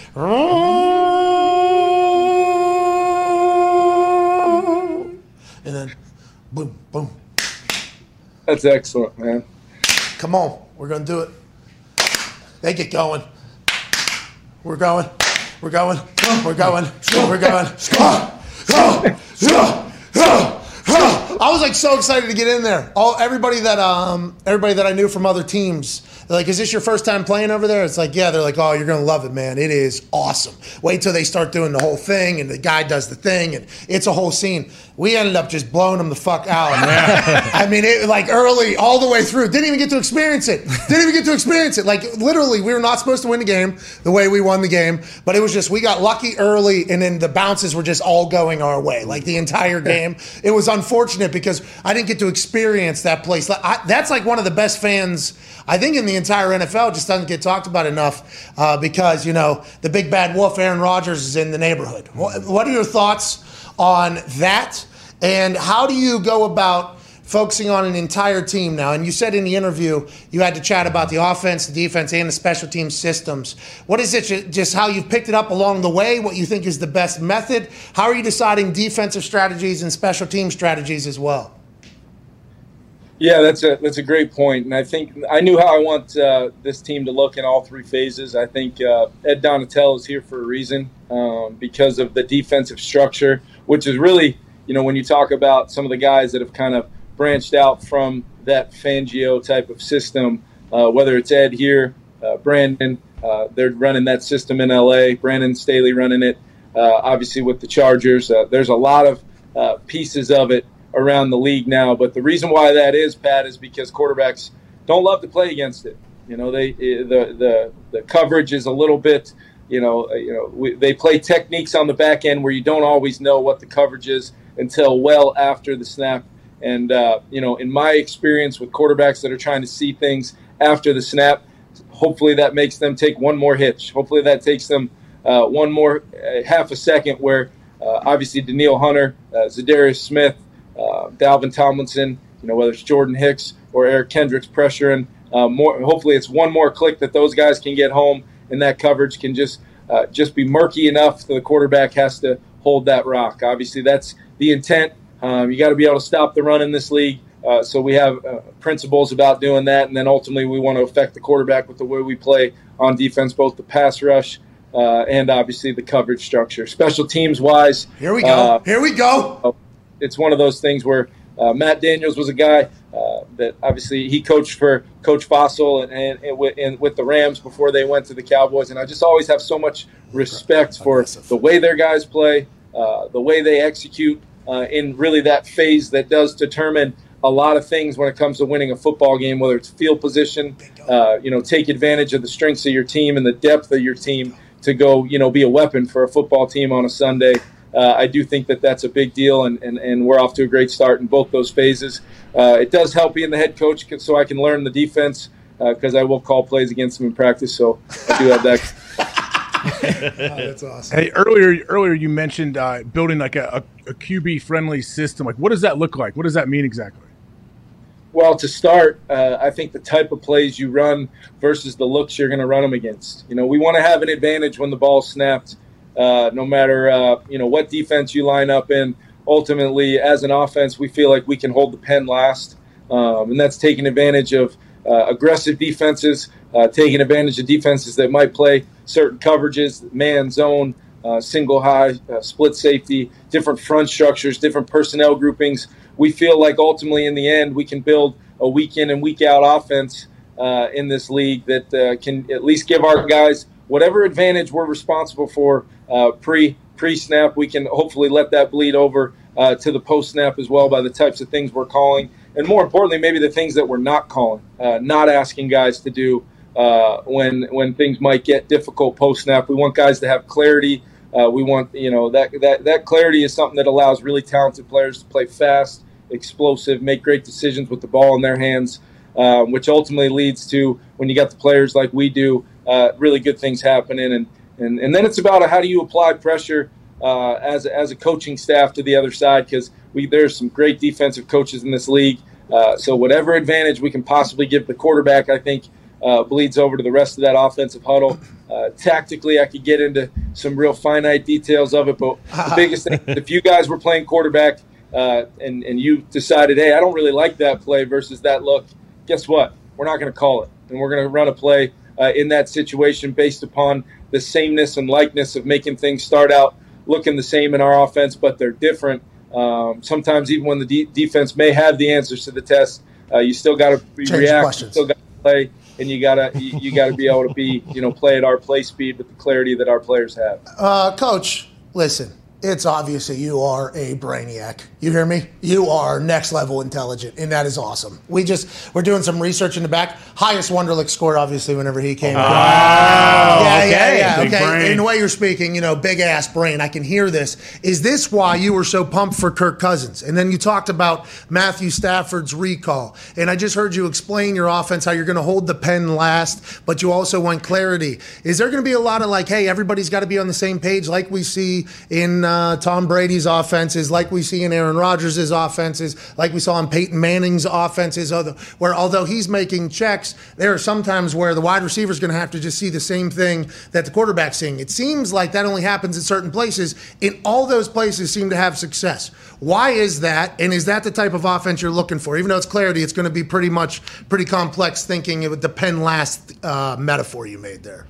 Yeah, and I think the key is, you may be a week in and week out offense as far as game planning, but if you're staying true to, foundationally at your core what that offense looks like, especially on first and second down. I think the situational football, third down, red zone, 2-minute, those can always look different based upon what you're seeing on the other side. But first and second down, we want to dictate, to the defense, by our system, which could look like a lot of different things depending on how you line up defensively. And make no mistake about it, Pat, I feel really good about what we're doing offensively because of our players. I feel strongly about myself where I'm at in my career, but I have a great coaching staff as well. Guys that will help get these players prepared, and it's not just, words that we're speaking as a staff. We're giving them the why. They know exactly why we're doing things week in and week out. Maybe these slight adjustments that could be hard for the defense, subtle and easy for us once our guys understand, but that slightest difference could be the winning edge for us to have success on a play, which could trigger a drive to go score, which might be exactly what our team needs to go win a football game. Austin Eckler told us that Brandon Staley started explaining why every phase was doing what it was doing, and it helped the team immensely. They were learning about it. I feel like the younger generation of people just understand that once people understand why something's happening, it's a lot easier and better for them to buy in and also remember it, I think. I can't wait to see what your team does. You're a fucking incredibly impressive human being. I assume people tell you that all the time. I mean, you just got a job 1 of 32 or whatever. Go ahead, Connor. Yeah, Coach, I'm a Patriots fan, so first off, thank you for your service in 2008. But also, you mentioned McDaniels. Did he reach out to you at all when you got the job? And do you guys have any friendly wagers on who's going to have more wins next year, you or the Raiders? He did reach out. Him and I, have had some great dialogue already at the owners' meetings, able to catch up, under obviously different circumstances than maybe the last time we talked. And we do not have any wagers, although I'm sure I will keep in touch with him. We do not play them this year, at least on the regular season schedule. So I'll definitely lean on Josh here and there because he's been a head coach before in this league, and he's getting an opportunity to do it again. One of the brightest offensive minds I think we have in our league, and ultimately I think he's a great leader. I think he's going to do really good things there. Can you still spin it or what? I just did. The defense was out on the field a couple hours ago, Pat. I'm telling you, man, it may have been in the indoor, but I had it going today. Hey, and throwing to the defense sounds like a guy that's not accurate is perfect for you. You called it, man. Throw it to the general area. Those guys will go get the ball, and half of them can't catch anyway. That's why they're playing defense. You shit talk to her in practice? It just depends. If somebody says something to me, that's normally what might get me going a little bit. But I won't start it, but I'll definitely compete once it does begin. It sounds like Kirk Cousins is pretty similar. Last question here, Coach. We can't thank you enough for all your time here. Go ahead, Tone. Coach, you just referenced the owners' meetings. Like, do the first-time head coaches at the owners' meetings have to buy dinner? They get hazed at all? Does Dan Campbell come up and try to give you a no-game and say, "Welcome to the division"? Anything like that going on? There was a lunch that the attendance of some unnamed coaches, they were at. And obviously there was a session taking place after that lunch. There was one lunch where I had to pick up the tab just to be able to leave the lunch on time and get back like the first-year coach that I was. So I had to do the old pick up the tab. Hey, best of luck to you guys. Lunch is on me, but I'm not going to be late for these meetings because, obviously the Minnesota Vikings and the New England Patriots were sitting right next to each other. So you guys know who I was sitting by, and I didn't want to be late to that meeting. Yeah, smart, by the way. Not a good first-year impression, I'd assume, for all the Vikings fans. Well, good luck with everything. I hope you're enjoying the entire process. It sounds like you're going to do an incredible job. Good luck with everything, Coach. Appreciate you guys. It'll be fun to do this again soon. Oh, you want to come back? Absolutely. You kidding me? How about it? Oh, yeah. You enjoyed a good football talk. It was good football chatter. What's the rest of the day look like? What do you got today? This was in preparation for what, a meal, a workout, going back into the film room? What do you got next? Well, this is the first time we've been on the grass with the guys, so I'll get to go watch some of that, and then we've got some very important draft talk. With our GM, who I cannot speak highly enough. Who you guys taking, you think? Yeah, what's your draft board? Can you just give us your draft board? Luckily, I won't know that till this meeting, so I got nothing for you right now. So next time. Well, I think your dad was in the FBI. Sounds like you could have talked your way out of that if you had to. We appreciate you so much, man. Good luck over there. You're incredibly impressive. Thanks for your time, and I hope you enjoy yourself. Ladies and gentlemen, the head coach of the Minnesota Vikings, Kevin O'Connell. Yeah! What's up? But so Sheeran is 215, correct? We will be having John Sheeran, head oddsmaker for FanDuel. Why do you get so mad? Well, I don't. Because normally you do it 30 seconds before an introduction is coming of the person. So it's all because I'm dead. Like, I'm serious. I'm really asking. That's usually the case. Yes, John Sheeran will be joining us in about 12 minutes. Yes, and the boys are here. The Toxic Table at Ty Schmidt, at Boston Connor. Tyrone Diggs is here. How we gambling on Hammer? Dad! Actually very, very, very hot. We're all swinging very hot bats. That's what I'm talking about, boys. Here we go, boys. Even Bruce, I think, went undefeated on Friday. Atta baby Bruce! At Papa Gumpino. Is it soccer betting that's really hot for you, or the MLB? What are we making money on right now? Baseball was very good on Saturday. Sunday feels like maybe take it easy on baseball Sunday. Getaway day. Guys are leaving town. No tough Chick-fil-A. day to bet. Yeah, it's a tough day to bet. Jesus is talking. We got the Champions League this week. So. What? Cristiano Ronaldo to score the other day was a great little drop into the group text. We appreciate that, Gumpy, because some things are very predictable in soccer. For instance, Cristiano Ronaldo coming off a very emotional week with the family. Yeah, he's gonna score a goal. Absolutely, of course. What was that? Plus something? Plus 140. Should have had two. Some other guy took the penalty shot. What the fuck are we doing? What's that all about? What are you doing, Bruno? Pulisic had a game winner too. What's that, pal? Fucking Captain America had a game winner too. Pulisic? Off the bench. Yeah, Pulisic's going to score. Why don't they start him? He's just better off the bench. It comes on, chip on his shoulder, flies around a little bit. Feels like he does always score when he comes on. All right, so USA's got to do that. Put his ass on the bench. And Barcelona might be dead again. No! Jay, you hear that? What happened, Gump? Barcelona. What's going on? Who says it like that? Barcelona. What's going on? They've lost 3 games at home in the last 10 days. Barcelona. Now Barcelona, because they get rid of Messi, right? That's when this all went downhill. Their young stud Pedri did get hurt. They aren't the same team without him. Jeez. Well, and the coach Xavi is not performing to what everyone thought he would. He can't get the boys out there to fly around. Xavi's numbers are not as good as some people thought they might be. All right, let's talk about some other things that are easily bettable, other than Barcelona's downfall. Should have seen that coming when Messi was driven into Paris like he was Paris King over there with the entire. How's he doing? Where's he at? He scored on the weekend. PSG lifted the French League Cup this week. Congratulations! Wow. No way, Methy. Let's Another go. Another cup. That's for regular Messi. season. That's right. Yeah, they're in the Champions League now. No, they're There's out of the 27 cups a Champions year you League. can win. They're out of the Champions League. There's only 4 teams left, my friend. I thought they just won a cup. They lifted the cup. That's the How do you League keep Cup. Track of any of this? Real Madrid, What? Real Play Madrid, FIFA. Man If City. you watch soccer, how? Well, listen, we're trying to learn right now, I think, but it is. It All right, changes. I'm sorry, Goomp. The floor is yours. Thank you, AJ. Thank I you. This appreciate is that. soccer It's a talk. damn About shame you time. can't be here live for the draft spectacular. Yeah, it's biggest show of the year. Yeah. Don't worry about it. But thank you. Valencia, Villarreal, Liverpool, and Manchester City, Real Madrid are the 4 teams left in the Champions League. So the cup that Methy and PSG just won puts them in the Champions League next year. Absolutely. Okay, so this is last year's Champions League, Yeah. while this year's champions are being crowned. Hell yeah. Are all the other champions being crowned right now? Liverpool and Man City is an absolute dogfight for the EPL crown right now. Liverpool's 1 point behind. It's going to come down to the fucking end. Oh, so it's tournaments points. It's not a game to game. It's league, yeah.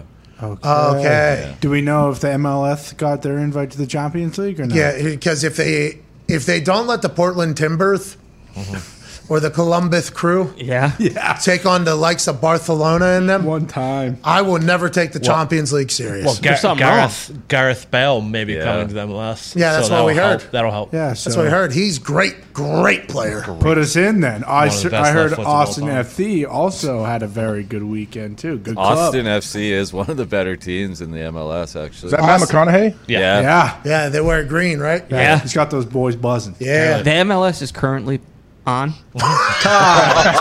Todd. Oh, speaking We're in the Reynolds heat of the knows season. Hey, listen, I'm the biggest fucking Portland Timbers fan you're gonna find, and I have not been able to find the MLS games is on my back dial. tournament saved us from COVID. That's all we had. Speaking of, did the USFL I had no play this idea. weekend? Thought we were in the off season.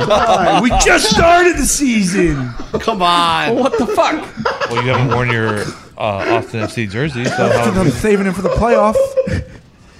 The fucking Detroit minor league team just beat the Columbus Crew. All right? Really? Yes. Columbus Oh, Crew. we didn't have our main guy. Thought that was a friendly. Ty. MLS did not deserve I that. didn't know. The certainty in your voice, the absolute confusion. You were flabbergasted in that moment. Yeah, when you're as big a fan of the Portland Timbers as I am, I want to watch the fucking game. So if I would have known that the season is 10 games in, Why are you a fan of Portland? they're just fucking champions, absolute champions. Hey, fine, they're Rob. fans. Yeah. Hey, that Pacific Northwest, that fandom out there is wild. They are yeah. a championship fan base over there. And I was a Seattle Sounders guy, but then the fucking way they let go of Clint, I was like, you know what? Screw it. I'm done. I'm going up to Portland. The Timbers are off to a slow start. They are in 9th, and they're confident. Out of 9 teams, right? Timbers. They didn't know, 14. you weren't cheering for them. Yeah, exactly. You didn't So- even know that they started. So now the season begins. Boom. That was all pre-tie. That's right. B-tie. BT. BT. They are in 9th place in their division, BT. Columbus in 12th after Jesus. a hot start. They lost to They're Detroit minor league team.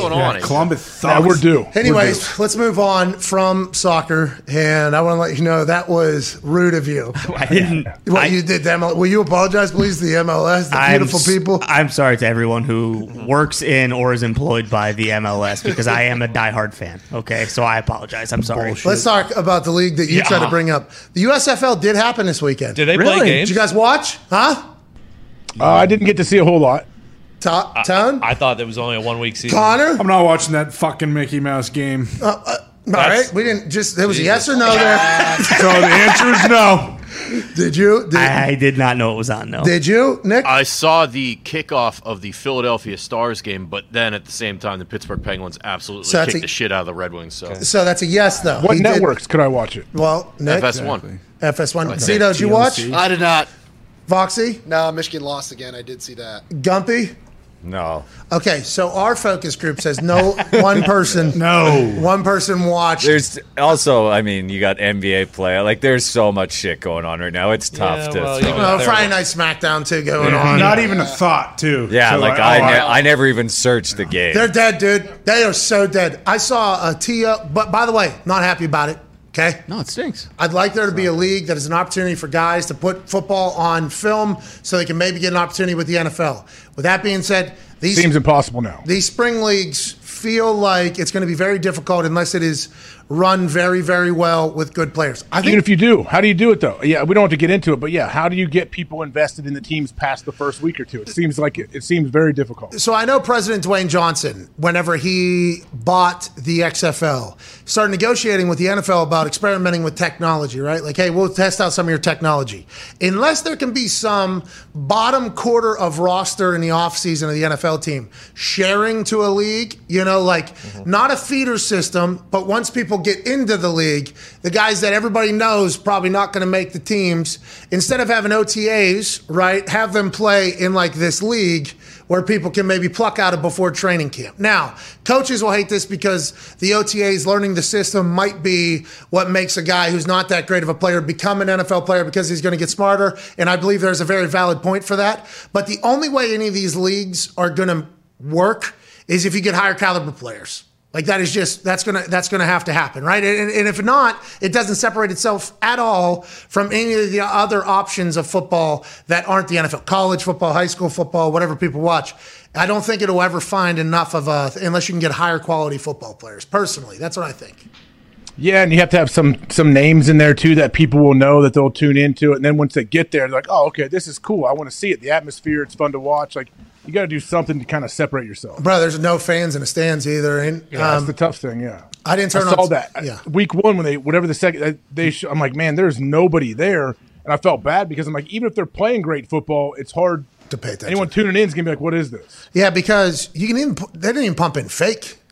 Yeah. I don't even think they're pumping in fake sound. Bring the COVID cutouts back, maybe. There you go. Oh, yeah. Tonight's attendance. You could pay for one. Tonight's attendance, 27 beautiful people from Birmingham, Alabama, and 15,000 cardboard cutouts of chicken salad eaters from around the entire country. Remember when they announced how many cardboard cutouts were at the Super Bowl? Oh, yeah. That was sweet. 30, Did they really? Yeah, they're like, I think it was like 20-some thousand first line and first responders and everything. Frontline first responders. And then also 30,000 cardboard cutouts or something like that. And it was like, oh, okay, thank you. Yeah. Thank you for, is that a Guinness World Record, most cardboard cutouts in an area? I would assume, other than a warehouse. I wish I owned all the Kinkos around that place that was printing those out. Yeah, Kinko's probably had a great COVID run. They raked in cash. Oh, my God. So did the plexiglass people. Oh, yeah. Plexiglass. Because people were putting themselves in cages, basically. Sex dolls in Korea, was it? The Korean Baseball League? They filled those up, the stands with those things. Oh, yeah, the sex dolls you're talking about. But Trent Dilfer fixed COVID, didn't he? Well, he had that spray. Spray. That not work? No, Mel had different. Merrill Hodge, I thought. Hodge was doing math. Yeah. Mel was doing draft stuff. Trent Dilfer had to spray. He had to spray. That's right. He had to spray that. We have a spray here. It just kills COVID. Eliminates COVID. In there. The Broncos had that little thing, car wash field machine you could walk through. Yeah. For one day. Those days were awesome. Well, it turns out the science actually said that shower was potentially spreading more COVID than washing it away because it was splattering off of people onto others, and COVID does like a good shower or something like that. Dude, all the shit, man. It's going to be tough to tell people that didn't experience COVID about all the dumb shit that happened during COVID. Yeah. Impossible. It was to save our lives. You would never fucking get it. You weren't able to pick up cardboard boxes? Not for a week. Nope. Not for a week. We should order a history book in September just to see what the updated version says about it. Oh, yeah. Yeah. Because there's going to be like definitions and shit of the COVID-19 entire. Well, and Joe Exotic better at least get a page or two. Absolutely. And then also, The Last Dance needs to get a page or two. Mm-hmm. They were swearing on ESPN. They were saying fuck all over the place. They were. Speaking of saying fuck all over the place, that's what this guy does with his friends whenever I put in a super boost. Mm-hmm. Ladies and gentlemen, a very intelligent Irishman, a very charming Irishman, but literally every day of our lives, we are trying to beat this man for all of the money. Oh, yeah. Head odds maker at FanDuel, the sports bookie book of FanDuel Sportsbook, John Sheeran. Yay! What's going on, John? Not a lot, Pat. That's certainly a big introduction, so I appreciate all the support. It's It's exciting for sure. Well, personally, I think you're a good guy. Professionally, though, I want you to lose terribly every single day. So I am kind of torn. And every time I see you talk on Hammer, Dan, you do fantastically, and you're rather transparent, which I don't think a lot of people are used to, especially when it comes to sports books, because it is, hey, you versus us. Ultimately, it's supposed to be gaming. It's in the gaming world. You're supposed to be playing against each other. So naturally, you're enemy, but good dude. So we're excited to talk to you right now. Thank you for joining us, John. Yeah, happy to be here, Pat. Look, historically, it's been an adversarial relationship, like you said. It's us against you. And I think Tone had a lot of doubts about me being transparent. He was like, I don't know whether to trust what you're telling me or doubt it. But it's good that I finally outgrown that show because and this is the big time for sure. Whoa. Listen, Hammer Don did not deserve that. Son of a bitch. Sorry, Toad. Yeah. Well, it sure sounds like it's right. It's true. Yeah, no. I'm sure they. Hey, so you still go on Hammer Don, or no? You still won't. You won't go on Hammer Don anymore. You graduated, or what? I think I've graduated, Pat, after today for sure. Tone reached out to me a few months ago. He's like, we should do a section every week, and I was like, I'm more than happy to. And then I never heard from him. Football since. season ended. Football season ended. It was football. Yeah. Anyways, and they're also beating the dog shit out of you, I think, in the first half of MLB baseball, and they're enjoying all that. So they might not want to ruffle any feathers. Yeah. But anyways, your conversations with them have been so electrifying, which is why I'm excited to chat with you. Who do you know? What do you know about the first overall pick in the draft? Because this was startling numbers. We saw this literally as we woke up this morning on Friday. Okay, Aiden Hutchinson, minus 175 to go number one overall, has been the favorite to go number one overall by everybody since this entire draft season has begun. Minus 175, pretty good favorite, by the way. That's pretty good. Feel pretty good about it. Travon Walker, plus 165. Now we wake up this morning, Travon Walker, minus 155 to go number one overall. Aiden Hutchinson now plus money to go number one overall. What the hell happened? Who do you know? And how is this information figured out and calculated in your end of this entire world? So just to the last point first, right? The hardest thing for us is to form a really strong opinion, have a lot of confidence in the market and the price that we offer on any of these selections. The limits are reasonably low. Our confidence is equally low when it comes to being certain around what these positions will do and where certain teams will look to, Pat. So when we initially launched this market back in March and added Travon Walker, he was 30-1 to be the number one pick in the draft this year. As you said, Hutchinson's been a strong favorite since then. But overnight, we saw a real rush of really what I would say is respected money for Travon Walker. And normally with these markets, when you see a rush of money like this, it tends to tell a bigger story than even the bets themselves. So I would pay a lot of respect to the idea that Travon Walker will be the first pick on Thursday. Who's respected money? I'm sorry, AJ was about to go there. Respected money is just because they talk about sharps. I'm sorry. And in your eyes, you guys know who the sharps are. You have to know who the sharps are. It's like, these motherfuckers seem to know something more than anybody else. And you're watching. And it's like, at what point do you have to balance that reaction to them? Is that always? Yeah, I think it's about knowing how strong your opinion is and how valid it is, Pat. In an NFL week, as I said to Tone on that secondary show that you have, all season long, all season long, we're happy to stand up against the sharps where we feel like we have an advantage, where we feel like we have a strong opinion and understand where they're coming from. The draft and the number one pick and what certain teams will do in certain spots is certainly not one of those positions. So like I said, we'll pay more attention to the money that we see, the information that we garner from those bets when they come in. And to answer your question, who the sharps are, these are accounts that historically have proven over time that they're able to beat us and win money off us. And that's effectively this type of money that we saw for Travon Walker last night. Oh. So obviously you have a very important position there at FanDuel and what you're doing. Like, how do they safeguard against someone trying to corrupt you, like come in there and try to blackmail you, try to do anything to change all these lines? Because we know how much money is at stake here with especially what you're doing. Do you, just the CIA, you taking lie detector tests every month? Like, what's going on? Well, especially with some of those juicy, some of the shit you've been giving out. John. Yeah, I mean, I thought it was a job proposition from AJ first, and we can talk about that offline, AJ. Maybe that's the right way to tackle it. Do. Look, it's important, right? Integrity is important to all of us. We have regulators that monitor this. We monitor ourselves from a financial perspective. But I guess what I'm saying in a roundabout way is, for the price, I'm interested in anything you have to offer. How long have you been doing this? How long have you been in the odds making game? Because it's not easy. Obviously, I don't speak to. We all, from certain areas, had friends who ran books or somebody else that ran books. We've basically all known somebody to do it. But do it at the level that you have to do it right now. Biggest book in the world. I believe FanDuel Sportsbook, biggest book in the world. You're the head odds maker. How long have you been doing this? And how many of yous are there out there, you think? Like, do you have respect for other odds makers? Do you watch what some other people do and you're like, maybe we should do that? Is there only a few of yous you think out there? Yeah, look, I'm lucky. It's obviously a good position to be in with a brand like FanDuel to be able to express the opinions that we have and not get heat every week when we lose money. So how long have I been doing it?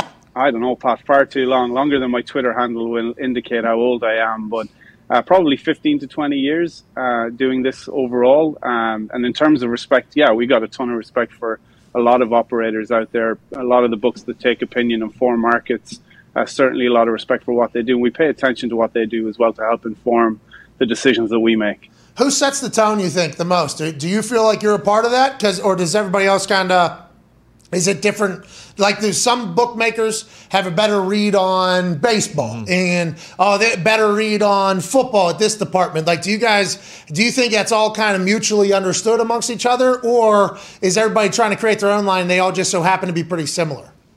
Really good question. I think we try to lead when it comes to odds making and want to back our own opinions. We want to build a team here across all of the core US sports, Pat, that have a strong opinion, a valid one. And we want people in Vegas to look at what FanDuel are doing rather than the other way around. And that's what we started to do a good job with, I think, in football, the NFL, and college, and basketball too. We've got a bit of work to do to catch up on the other two core sports, but certainly encouraged, and that's certainly the end goal. So if you know anyone that's interested, be sure to send them my way. All right, John. Okay. By the way, we don't know anybody as of right now, but the Hammer Dime boys have been beating your guys' ass pretty good. Do you keep track of that? You have to. Yeah. I mean, the guys are doing an awesome job. The amount of people that reach out to me and say, like, what a great job Tone and Gumpino do and all the boys.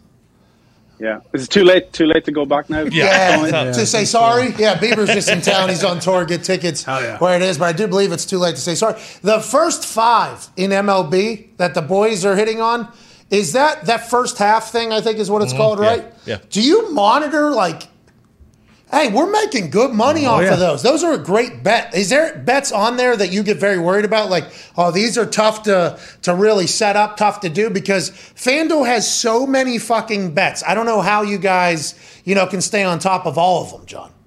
That's 100% right, Pat. We can't. Like, there's a lot of opportunity there if you're selective, disciplined enough to pick out an edge that you might have and pound us on it. And I think the guys have done a good job with the first 5. We have a new baseball model, so we're still learning how it works.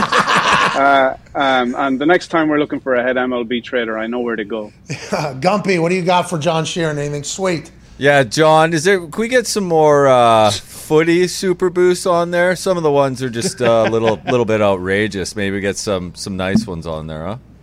Yeah, 100%. You guys control those, so whatever you want, just shout, and we'll be happy to facilitate. Smart. Well, that's great news. That's very good news. Did you guys lose your ass on Tyson Fury knocking out Dillian White? Because I enjoyed that so much. Specifically because he came on the show. He's obviously incredibly entertaining and awesome. And he talked about his dream outcome, right, would be, and I knock him out. And before he even hits the ground, I leave. I'm at the bar as they're announcing that I'm the winner. And at that point, we're like, okay, so he is trying to knock this dude out for sure. You boosted that thing for us from minus 135 to plus 110. And I'm not saying that it felt like a lot of people took this bet, but Tyson Fury is very popular. And if any of the betting trends that you guys have shared with us rang true for this particular fight, feels like this fight probably killed you guys a bit. Is that accurate? And what are the things that normally take you guys down? When a super favorite or a super popular does well, you guys just get fucking killed? Yeah, anything that Pat McAfee puts up that wins usually kills us. So this one certainly fit into that criteria. Honestly, though, like... He's an easy guy to root for, right? So I think everybody was motivated to get in behind him. And honestly, I think that bit of insight you got from him directly in that interview around his motivation to knock him out, I think that's insight that we could never be aware of. So I actually think that you got a bit of value in the right price, and then we boosted it even further. So all in all, it was a pretty good steal, a good interview. Like I said, everybody is easy to row in behind Fury, and yeah, that was a pretty expensive one and made for a bit of a headache for me on Saturday evening, so I appreciate that. Hey, sorry about you not being able to sleep. Sorry about it. I slept soundly. Oh, yeah. I slept not as good as Dillian White. All right, anyway, John, as far as the NFL draft goes Thursday night, as far as handle and the amount of bets that'll come in through FanDuel, is it typical to like an NFL playoff, to NBA Finals? What's the handle like for the NFL draft, and how's it changed over the years? Yeah, it's certainly getting bigger, Tone. What I would say is that the regulators are getting a little bit more comfortable, allowing us to do more with the product. So we will, in New Jersey, for example, trade it live as the event is going on, but be 3 picks behind. So after the first pick, you can wager on the 5th pick and so on and so forth. So I think over time you'll see an evolution in how the product appears. We actually have like a version of Same Game Parlay where you can parlay 3 players to get picked in the top 5, and it'll calculate that on the website as well. So I think some good innovation, some good focus, but a key event for us, particularly now we're getting to that stage in the season where everyone's baying for football to come back. This is a good stop in the calendar, and excited to see what it does this year. Can you explain to regulators a little bit? Because we obviously catch heat whenever we promote something and it can't be in some state. And I couldn't even imagine the amount of shit that FanDuel gets.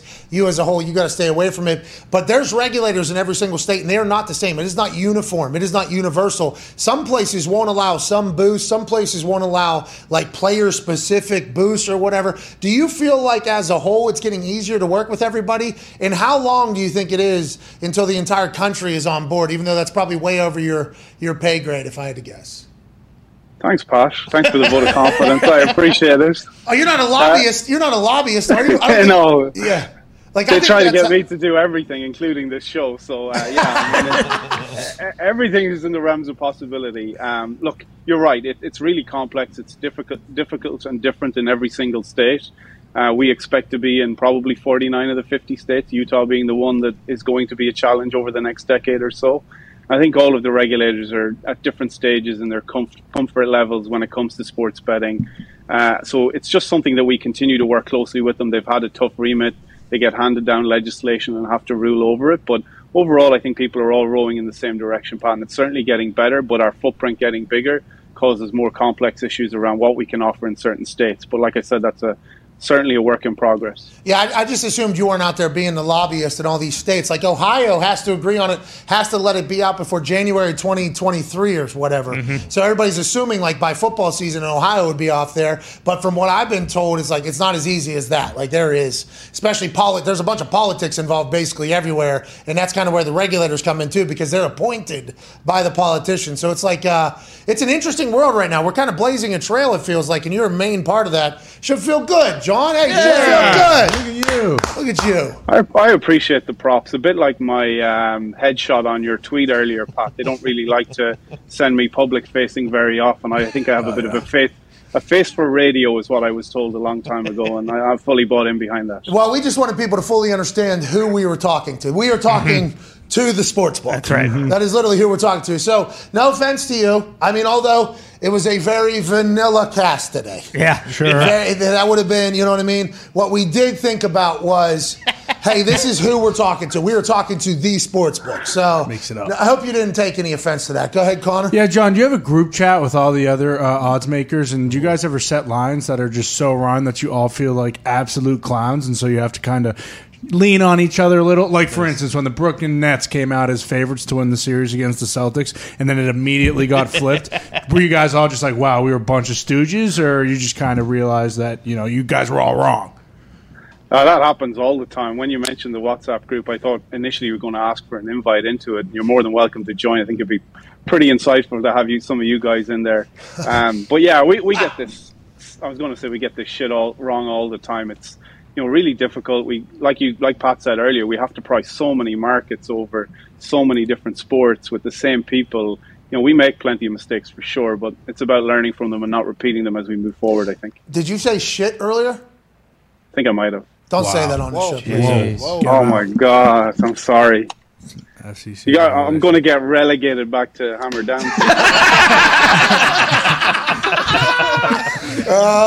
Once again, hammered down. Jesus. Does not deserve Great show. Getting slaughtered today. Go ahead, Ty. John, Tone mentioned that you guys have a lot of markets for teams and like position specific where guys are going to go. Have you seen a lot of bets come in on that? And where do you have the most liability? Where like if outside of a quarterback getting picked by like the Packers in the first round?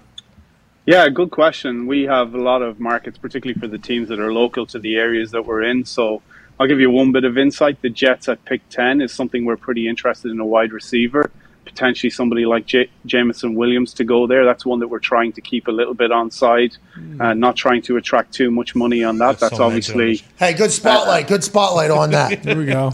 James Williams, the Jets. I didn't say that. Thibodeau to go number 2 is certainly something that we've picked up a lot of heat on. I think obviously massively dependent on what happens with the first pick in Jacksonville, but that's one that's certainly caught a lot of money. That's one of the biggest liabilities we have over the 3 days. Hey, listen, the people that maybe hadn't heard you on the great show that is Hammered Down, you normally don't lie about this type of shit either, because the natural thought here is, oh, he's telling us that to bamboozle us. Really in. But he's not. This guy, he's not at all. He's told the truth on Hammered Down numerous times, much like at a high cost against FanDuel. Oh, yeah. He's Irish. He's too nice, this guy. You could ask him tonight who he likes in the NBA for the playoffs, and he'll tell you exactly what side the book likes tonight. Yeah, who is the book very excited about this evening in this NBA playoffs? Like, who can't win in your eyes? I don't know that we have a strong opinion at all. I think this is probably a game... I wouldn't have a strong opinion tonight at all, to be honest. I think Dallas have done a really good job on Utah. 3 is about right. Obviously, Luka coming back last night with the performance that he did, I think is strong, and that's probably our favorite of the 3, but not a night for a strong opinion. So I'm not going down on that ship on the big show today. Hey, I respect it, and I also like the fact that if you're just listening, you don't get to see him. He is clicking on things, and he's literally just pulling up entire markets right behind the screen right now. It is awesome to watch. Go ahead, Foxy. Yeah, John, that's why I wanted to ask you, what's the biggest sucker bet going right now? Because I've been taking these method of first basket. My money's gone at this point. Am I just an absolute sucker for that? Dude, plus 7,000. How do you not take it? Have to. How do you not? The only thing I would say to that, Foxy, is you don't need any help. Jesus. You found it on your own. Honestly, markets like that, we've got so much overround in our favor. It's really, really difficult to even think about winning money over time. It's just a big, big challenge. Hey, what's the hardest sport to handicap for you? I think for us, baseball or hockey, AJ, it's just one that we don't have the experience that we do for the other ones. NBA and NFL, part of the reason we feel so good about the product is we've been looking at it and trading it, pricing it for almost 20 years for the other brands internationally. It was super important to our brands in Australia, so we feel like we got a big jump on the industry with those two in particular. So the other two are ones that we're kind of learning, hiring a lot of local expertise. The trading team is built out to about 50 individuals here, and some of the guys are super smart, super enthusiastic, and have really good opinions, and that's what we want to encourage over time, I guess. Yeah, what, Nick gives out 45 hockey picks a night or whatever. Yeah, I'm Nick, trying. I'm coming for you, Johnny. Yeah, Nick knows it's a weakness over there. We've been winning, I think, a pretty good amount. There you go. Yeah, they don't know shit over there. About you guys don't know shit Pens about are Vegas Dave. winning the cup. They know that. Vegas Dave, obviously, he gives out locks as well. I mean, that's obviously something. Gumpy has last question for you here, John. We appreciate your time. John, we've talked about this a few times. How much money are you guys about to take in if the Nets get knocked out tonight with the futures bets? Yeah, we were pretty aggressive with the Nets with the mess this season between Harden and Kyrie, and obviously Durant failing a little bit or maybe a lot in the series is a big challenge. And everybody still is willing to support him. He's such an incredible talent that it's not unusual to see that, and we've been raking in the cash as he's failed badly and Jason Tatum has taken over. Awesome. Yes, I mean, all right, John. We appreciate you. Congrats on your success. Okay, Thank you, Pat. Congrats. I mean, it's fucking over literally everybody else. a lot of people. But congrats on your success, John. We appreciate you. You do a great job, man. You're incredibly cool. Thank you for coming on our show, making time to come on our show, as well as Hammer Don. Another great show, John. Another great show. Thank you, guys. I appreciate it. Tony, when Pat's finished me, I'm happy to come back anytime. All right. John Sheeran, ladies and gentlemen. Today's show is presented by Cash App. Ooh. That's right. Cash App is the best finance app on the planet. It's the easiest way to send money to your buddies or to people that you might owe money to. Oh, bookies. Illegal. No. What? Yeah, Etsy. I mean, there's just we're talking about purchasing things. Okay. Etsy is Jeez, Louise. Etsy is incredible. They got everything. They do. Not as much as like Amazon. Amazon literally has everything. True. They actually have like handmade products. Yeah, but anyways, you're not. Yeah, handmade specialty stuff. Woodworking. Yeah, unique stuff. Yeah, woodwork. I'm not even sure if you're allowed to use Cash App on there, but if you are, you should. If you know the guy. Yes, You might. or lady. Yeah, or and lady. sometimes people have them as like, hey, you can Cash App me. Here's my code. Yeah, bingo. Shout out. Cash App is the easiest and best way to Easiest do way to everything. do it. Yeah. And you can buy and sell stocks and Bitcoin on there. Wow. Really? Bitcoin? With as little as $1. Yeah, just a piece of a stock or a piece of Bitcoin. Wow. Yeah, One honestly. trillionth of a Bitcoin? That's what you can do. And keep an eye out for Big Winner Wednesdays because that's when we announce alongside Cash App all our winners from the previous week's giveaways. Big Winner Wednesday. Everybody look forward to it. Brought to you by Cash App. And if you aren't on Cash App yet, go ahead and log on. To be a part of any of our contests, you have to be. And use code McAfee to get a free $15 as soon as you sign up. That's code MCAFEE for a free $15. Terms apply, though. Okay. Of course. All right. Terms apply. Shouts to Cash App. We do appreciate them. They've made our life a lot easier with the giveaways. And by ours, I mean like, CFO Phil and them Right. who have to kind of figure it out behind the scenes. Shout out to them. We have updated video of Russell Wilson playing football for the Denver Broncos. Oh my God. Let's ride. Let's ride. Let's fucking ride, dude. Russell Wilson was at the Nuggets game, hanging out with Sheeran, getting cheered on by the entire Denver community. That city is supposed to be absolutely beautiful. And look who they got at the trigger, man. Wow. Has anybody ever looked better in a Denver Broncos uniform than Russell Wilson right now? The fan base has to be running wild over there in the Mile High City, AJ Hawk. He looks good. Did Russ always wear his pants even when they're not wearing full pads? I would assume it's a photo shoot day. Yeah. No. It's first day of whatever. I don't think it's photo shoot day. He's probably getting some photos. They're probably getting some marketing stuff done. Run that back. To AJ's point, I assume he is the only guy with full gear on. Some guys do that, though. There's always a couple guys that like to wear their pants. He's excited to play for a new team. Give him a break. It's a name tag or an ad on that. Yeah, that's a practice jersey, I guess. There's no name. It doesn't say his name on the back. No, I thought they were wearing the Super Bowl patches for the whole preseason to set the mood. He did get a haircut yesterday because he did a Q&A on his Instagram, I saw. So. Okay, shout out for the photo shoot or just for life? I'm assuming for the photo shoot. Or maybe for this OTAs. Really? I used to wear my football pants underneath no matter what we were wearing. Why? Because they're tighter. They're uncomfortable. So on the punt, I try to loosen those things up. Get used to it. Give me the game day ones, too. I want these things as loose as possible. Mm-hmm. You know what I mean? And we wore white Spanx, too. You know what I mean? We wore... Yeah. Oh, yeah. Those were very tight. Needed those to move. A couple Thanksgivings really did me in there for... weeks 13 through 15. It was an uncomfortable sight. There's some more clips coming out of practice for the Denver Broncos. He's got eye black on. Oh, Holy shit. First of all, Hackett, perfect form taking that rock. Yeah, he played running back? Had to. Listen, that's Russell Wilson handing off the trust to his new head coach. Hey, this is me trusting you, pal. All right. With the eye black. It's beautiful out there. The eye black is a great touch. Denver's very sunny. Denver is, from all accounts, a fucking legendary city, like a champion city. Mm-hmm. Yeah, closer to the sun, too. Yeah. Yeah, it doesn't get as cold as everybody thinks. I guess it doesn't get too warm. Good cabarets. Oh, yeah. Hey, Goopy, what's the story of their about their airport? Never dove in that deep into that one, AJ. If you get a chance, though, watch the Girls Gone Wild doc that was on TNT on Saturday. It was wild. Hey, there was a time when GG Dub kind of ran a lot of the infomercials that were being paid for at all times on TV. Girls Gone Wild was when I was in high school, right? I think I was in high school. Yeah. And younger. In 8th grade, 7th grade, you think? For sure, because, commercials would come on after Howard Stern. Bingo. Yeah. Is that guy still around? Joe Francis? He is. I don't want to ruin the doc for you if you're going to watch it. Spoiler, he's in jail forever? No, he is.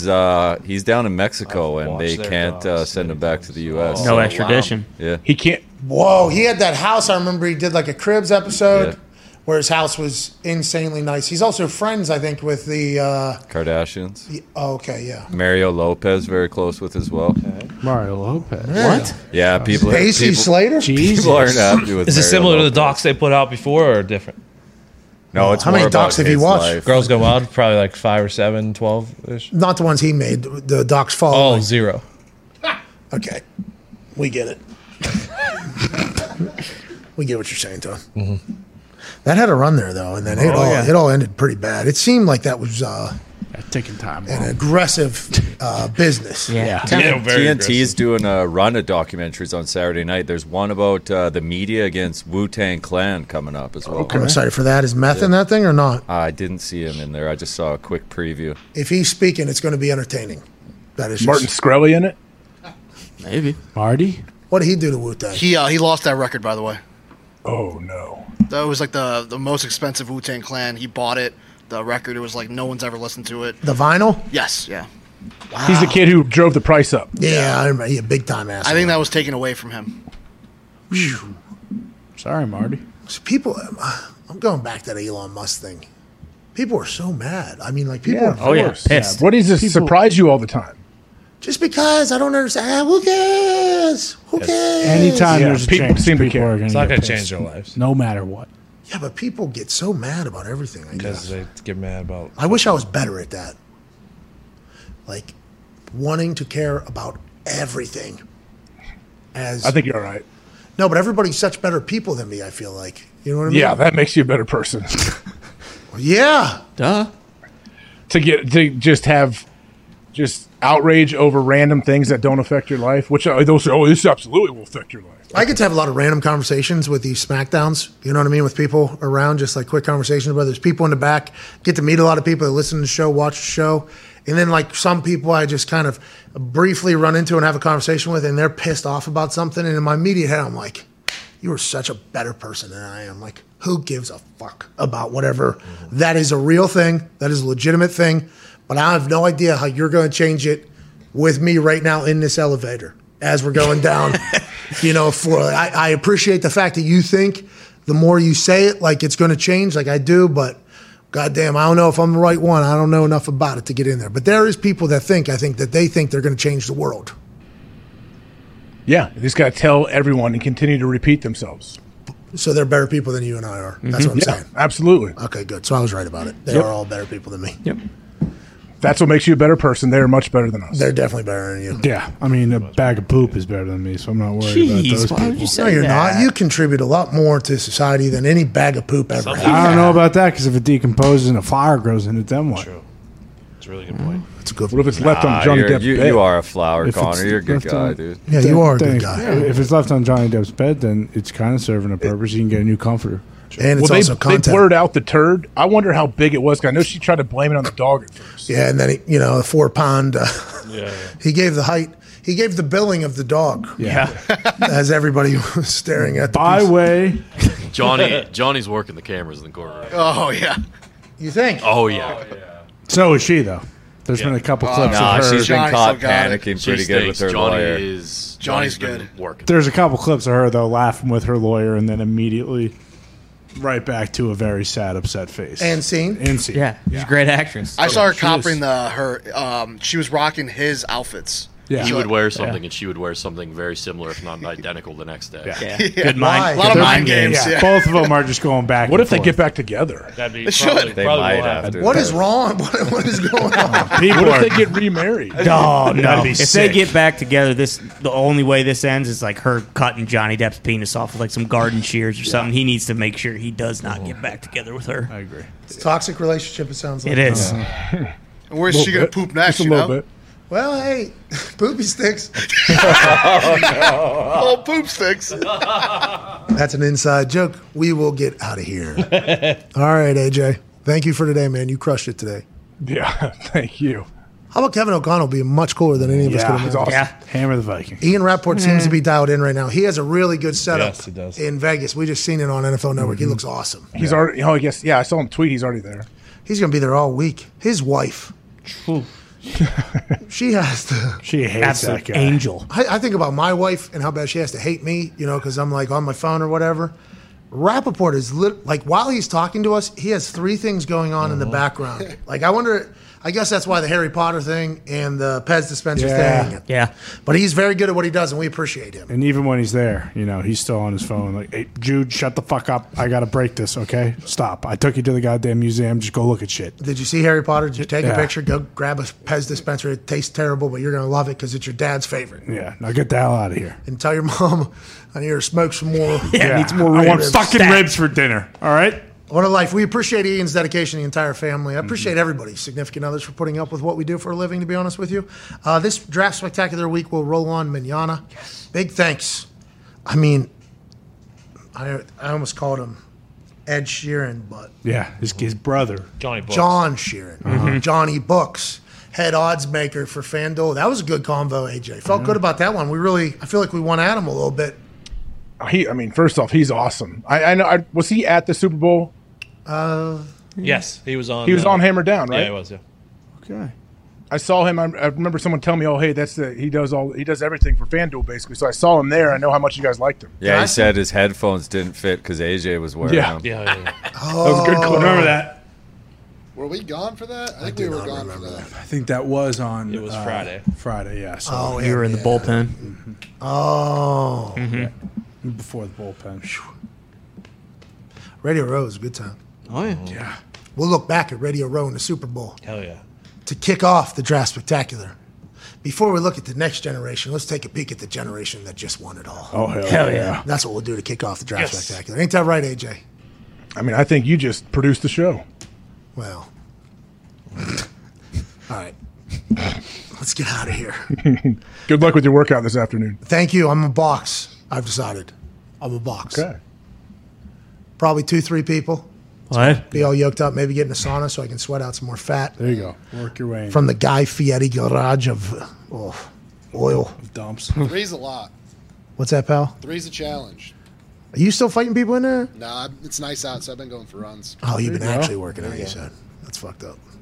Hey, Tyson Fury, fucking hey. What was that the cleanest uppercut of all time? He's awesome. That thing landed so flat. That looked like it had to hurt so bad. Yeah. Whenever they showed the replay, as it quickly happened, boom, boom, boom, this thing's over. Holy hell, Tyson Fury, thank you for hitting that. That seemed to be the most obvious super boost in the history of super boost, especially after seeing the weigh-ins and the stare downs and how everything was going. And as soon as that first round started, it was like, okay, Tyson's going to kill this guy. But that uppercut, he said he was just throwing those jabs just to try to loosen the guy up a little bit. And they did for 5 rounds. He's just loosening this guy up. And then as soon as perfect punch, they were calling it. A perfect punch to end his boxing career, although he called out Francis Ngannou afterwards. I can't wait to see the 2 heavyweight champs battle it out, how they choose to do so. Tyson's going to have quite a size advantage if they're just standing up and punching without boxing gloves. They're putting on UFC gloves, but I won't put anything past Francis. I love that. I enjoyed the timing in which it was at. I think it was at like 5 o'clock, 5:15. Yes. I enjoyed the long-ass entrance from Tyson. Hated Dylan's long entrance, no offense. He just didn't invest as much into it as Tyson Fury. How about him being from London, getting booed in his own time? Yeah. And then the Gypsy King comes out and they got a fucking throne up there for him. What a moment, what a scene. I'm happy for Tyson, AJ. Yeah, I just wish he would have more fights. I know he says he's done boxing, but I would hope that someone throws $100 million at him to box somebody. Well, I guess his wife said that she could see him coming back for the Usyk Joshua. Is that a fight that's happening? Anthony Joshua? I don't know if he's fought him yet. That was supposed to be. What's the USYK? That's somebody as well? Yes. Alexander Usyk Is fighting Anthony Joshua? Yeah. Boom. So his wife came out, I think, and said, maybe that, I don't know if it was her, it was from a tweet that said it was from her, so it might not be real. It might just be people hoping to put it in there. But I guess that winner would be a big-time fight for Tyson, another massive fight if it was presented to him. His wife did say that, okay. And if not him, Drew McIntyre. He also put him on the You're right, SummerSlam. on the stove. Yeah. Where's Butch? Well, that is something that is Where is Bush? alarming to all of us. I don't know where that little fucker is. Dude. Scared. Probably in the. I was listening to the police reports, just trying to see if I could hear him, but Probably in the vents. I haven't heard anything about him. I don't know, dude. He allegedly Luka was, Doncic? well, that was, Absolute maniac. that was Coachella there. And That's where Butch was. they're just telling people at Coachella maybe keep an eye out. If you see Butch on the loose, Fucking return him kindly to his rightful owners, Yeah. Sheamus and Ridge Holland. You'll gnaw your fingers off. Seamus has his cap, doesn't he? What's that, I pal? thought Seamus had his cap. Yeah, I believe Mate left his cap, but he has enough Kangos that he puts another one right back He's on a top. fucking menace. Hey, Butch is a wild man. Yeah, rabid dog. He is a rabid dog, isn't he? Old Butch. That's Butch, AJ. Yeah, was Butch somebody else? What? How dare you? He's always been Butch, dude. Is this a Ezekiel situation? No. What are you talking about? Is this the younger brother? That's of Butch, dude. What are you talking about? Same guy, just in a different group of friends. He was referred. Chiampa, right? Isn't that his name? Oh, Chiampa. Is it You J- son of a the- bitch. The jacked Goopy. Is that who it is? Yeah, Tommaso Gump. He's on Raw. I mean, how the hell are you supposed to keep all this stuff straight? Open your Watch eyes. the product. Prick. follow the product, dude. It's Chomp so ups. hard. All right, there's 700 programs running at all times. How can I? No. Anyways, he was So referred. I'm right. No, No, you're not. That's Ciampa. Ciampa. No, it's not. No. Ciampa, dude. So at certain times during his NXT run, Butch was called Pete Dunne, which is his birth name. Right. With the Eastie Boys, the crew that he's been friends with for a long time, long before he was ever in NXT, now reunited finally back on SmackDown, Ridge Holland and Sheamus, they always just called him Butch. Like that's his nickname in that group. It's like, hey, Butch, hey, Ridge the Fridge, hey, Sheamus, oh, a bunch of hooligans. Oh, yeah. So that is, you know him from his days under his birth name, Pete Dunne. But he's back with his boys that he used to run around the streets of Ireland and the UK with, beating people up. I knew AJ, he looked familiar. yeah, He looks great. He's in great shape. he's a fucking loose cannon. Yeah, be careful. He He eats was your an face absolute tactician as Pete Dunne. Is he still an absolute tactician? He is, but he loses his mind all of a sudden. He got back with the boys and just kind of lost his cool on a regular basis. He is actually missing right now. He ran away the other night on Friday. Butch is missing currently. There's a What if you real just worry about where the kick that fuck door Butch in? is. What if you just kick that door in right now? He would. Possible. That's something that That's Butch. what he would do. Yeah. If he does, keep your fingies closed. He Because will he'll- gnaw them off. No, he'll break your digits. This is Photoshop because Butch would never go to Coachella. No, He would have man, mangled all of lost. those people. But WWE is saying, hey, a lot of people are there. Please keep an eye out. We are missing Butch. Right. This is what it could look like if he was in there, tripping balls and celebrating and having a good time, which Butch does not do, by the way. Butch, I don't think has a good time. I don't think Butch ever has a good time. I'm not so sure he just went to Coachella to beat the hell out of some people. Well, and then in that case, cops, Be, Butch will fuck some people up. Be on the lookout, cops. Get your riot gear. Where is Butch? Is this a bit? I don't understand what's happening right now. Where's Butch? Dude? I'm trying to figure out this Butch situation. Where the hell's Butch? You're the one calling him Chiampa, you prick. That's Tommaso. It's Ciampa. I don't know where he's at. He's on Raw. Oh, Is he's he? gone too? I think so. He was on SmackDown a couple of days. He was They there. don't want to check into all these guys that are missing. What is it? Elias is missing, right? Yeah. Yeah. Ciampa's missing. No. Butch is missing. No. Butch. Trump is on Raw. He should be on SmackDown. Now. Come on. You know, over. Dongo's doing houses dominating. Well, he's wrestling too. He's winning. He's a champion somewhere. I hope Zeke beat someone's ass tonight. Hey, Sonya Deville takes on Bianca Belair tonight for the championship. Pumped for Ooh, that. here we go. Let's go, Bianca. Yeah. How's her eye? Is Zeke gonna ref it? I think she's healed from the eye. I don't know if Ezekiel is a ref or He not. ain't a ref. He's a superstar. Well, no. I mean, but sometimes superstars ref. Not this one. Not Special this guest time. referee. Not this time. You've heard of it. Maybe Butch will come back and be the ref. I hope Butch not. ain't ever going to be a ref. Butch hates rules. He ain't officiating rules. Yeah. Exactly. If he's a ref. All right, we're out of here. Ben Simmons and CEO of Clutch Sports, Rich Paul, met with GM Sean Marks in Nets leadership today to discuss how they continue to work through the physical and mental hurdles needed to get Simmons back on the court, reports Adrian Wojnarowski. They don't have to worry Wojnarowski. about that because Yeah. their season's over. I'm afraid it is way too late for that. Yep. Yeah. So Rich Paul was like, hey, Ben, what's going on? Sword back. All right, we got to at least tell these people, don't you think? They're paying you like $40 million. We should tell them you're not going to play. Did anything come from the conversation? What did Mr. Marks say? What did... Said you're a bitch made cat. Yeah. Need you out there. They're playing tonight. Like, if they lose tonight, who cares what his process is? What if Rich Paul showed him the clip earlier of us talking about him having the biggest babyface turn in the history of babyface turns? If he just goes out there tonight and drops a quick 10, has 4 or 5 steals, everybody loves him. Oh my God, the Nets are back. He can change it all around. That's amazing. Yeah, 0% chance because he is in fact a bitch made cap. But jeez Louise, maybe. Elon Musk has tweeted just one moment ago.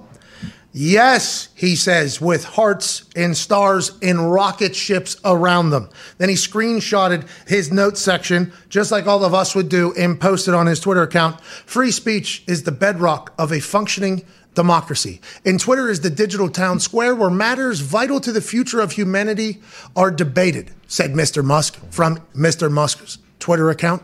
I also want to make Twitter better than ever by enhancing the product with new features, making the algorithm open source to increase trust, defeating the spam bots, and authenticating all humans. Twitter has tremendous potential. I look forward to working with the company and the community of users to unlock it. Hey, all right, Thank you, Elon. all right, Elon. Go get him. Mr. Musk said about Mr. Musk's statements.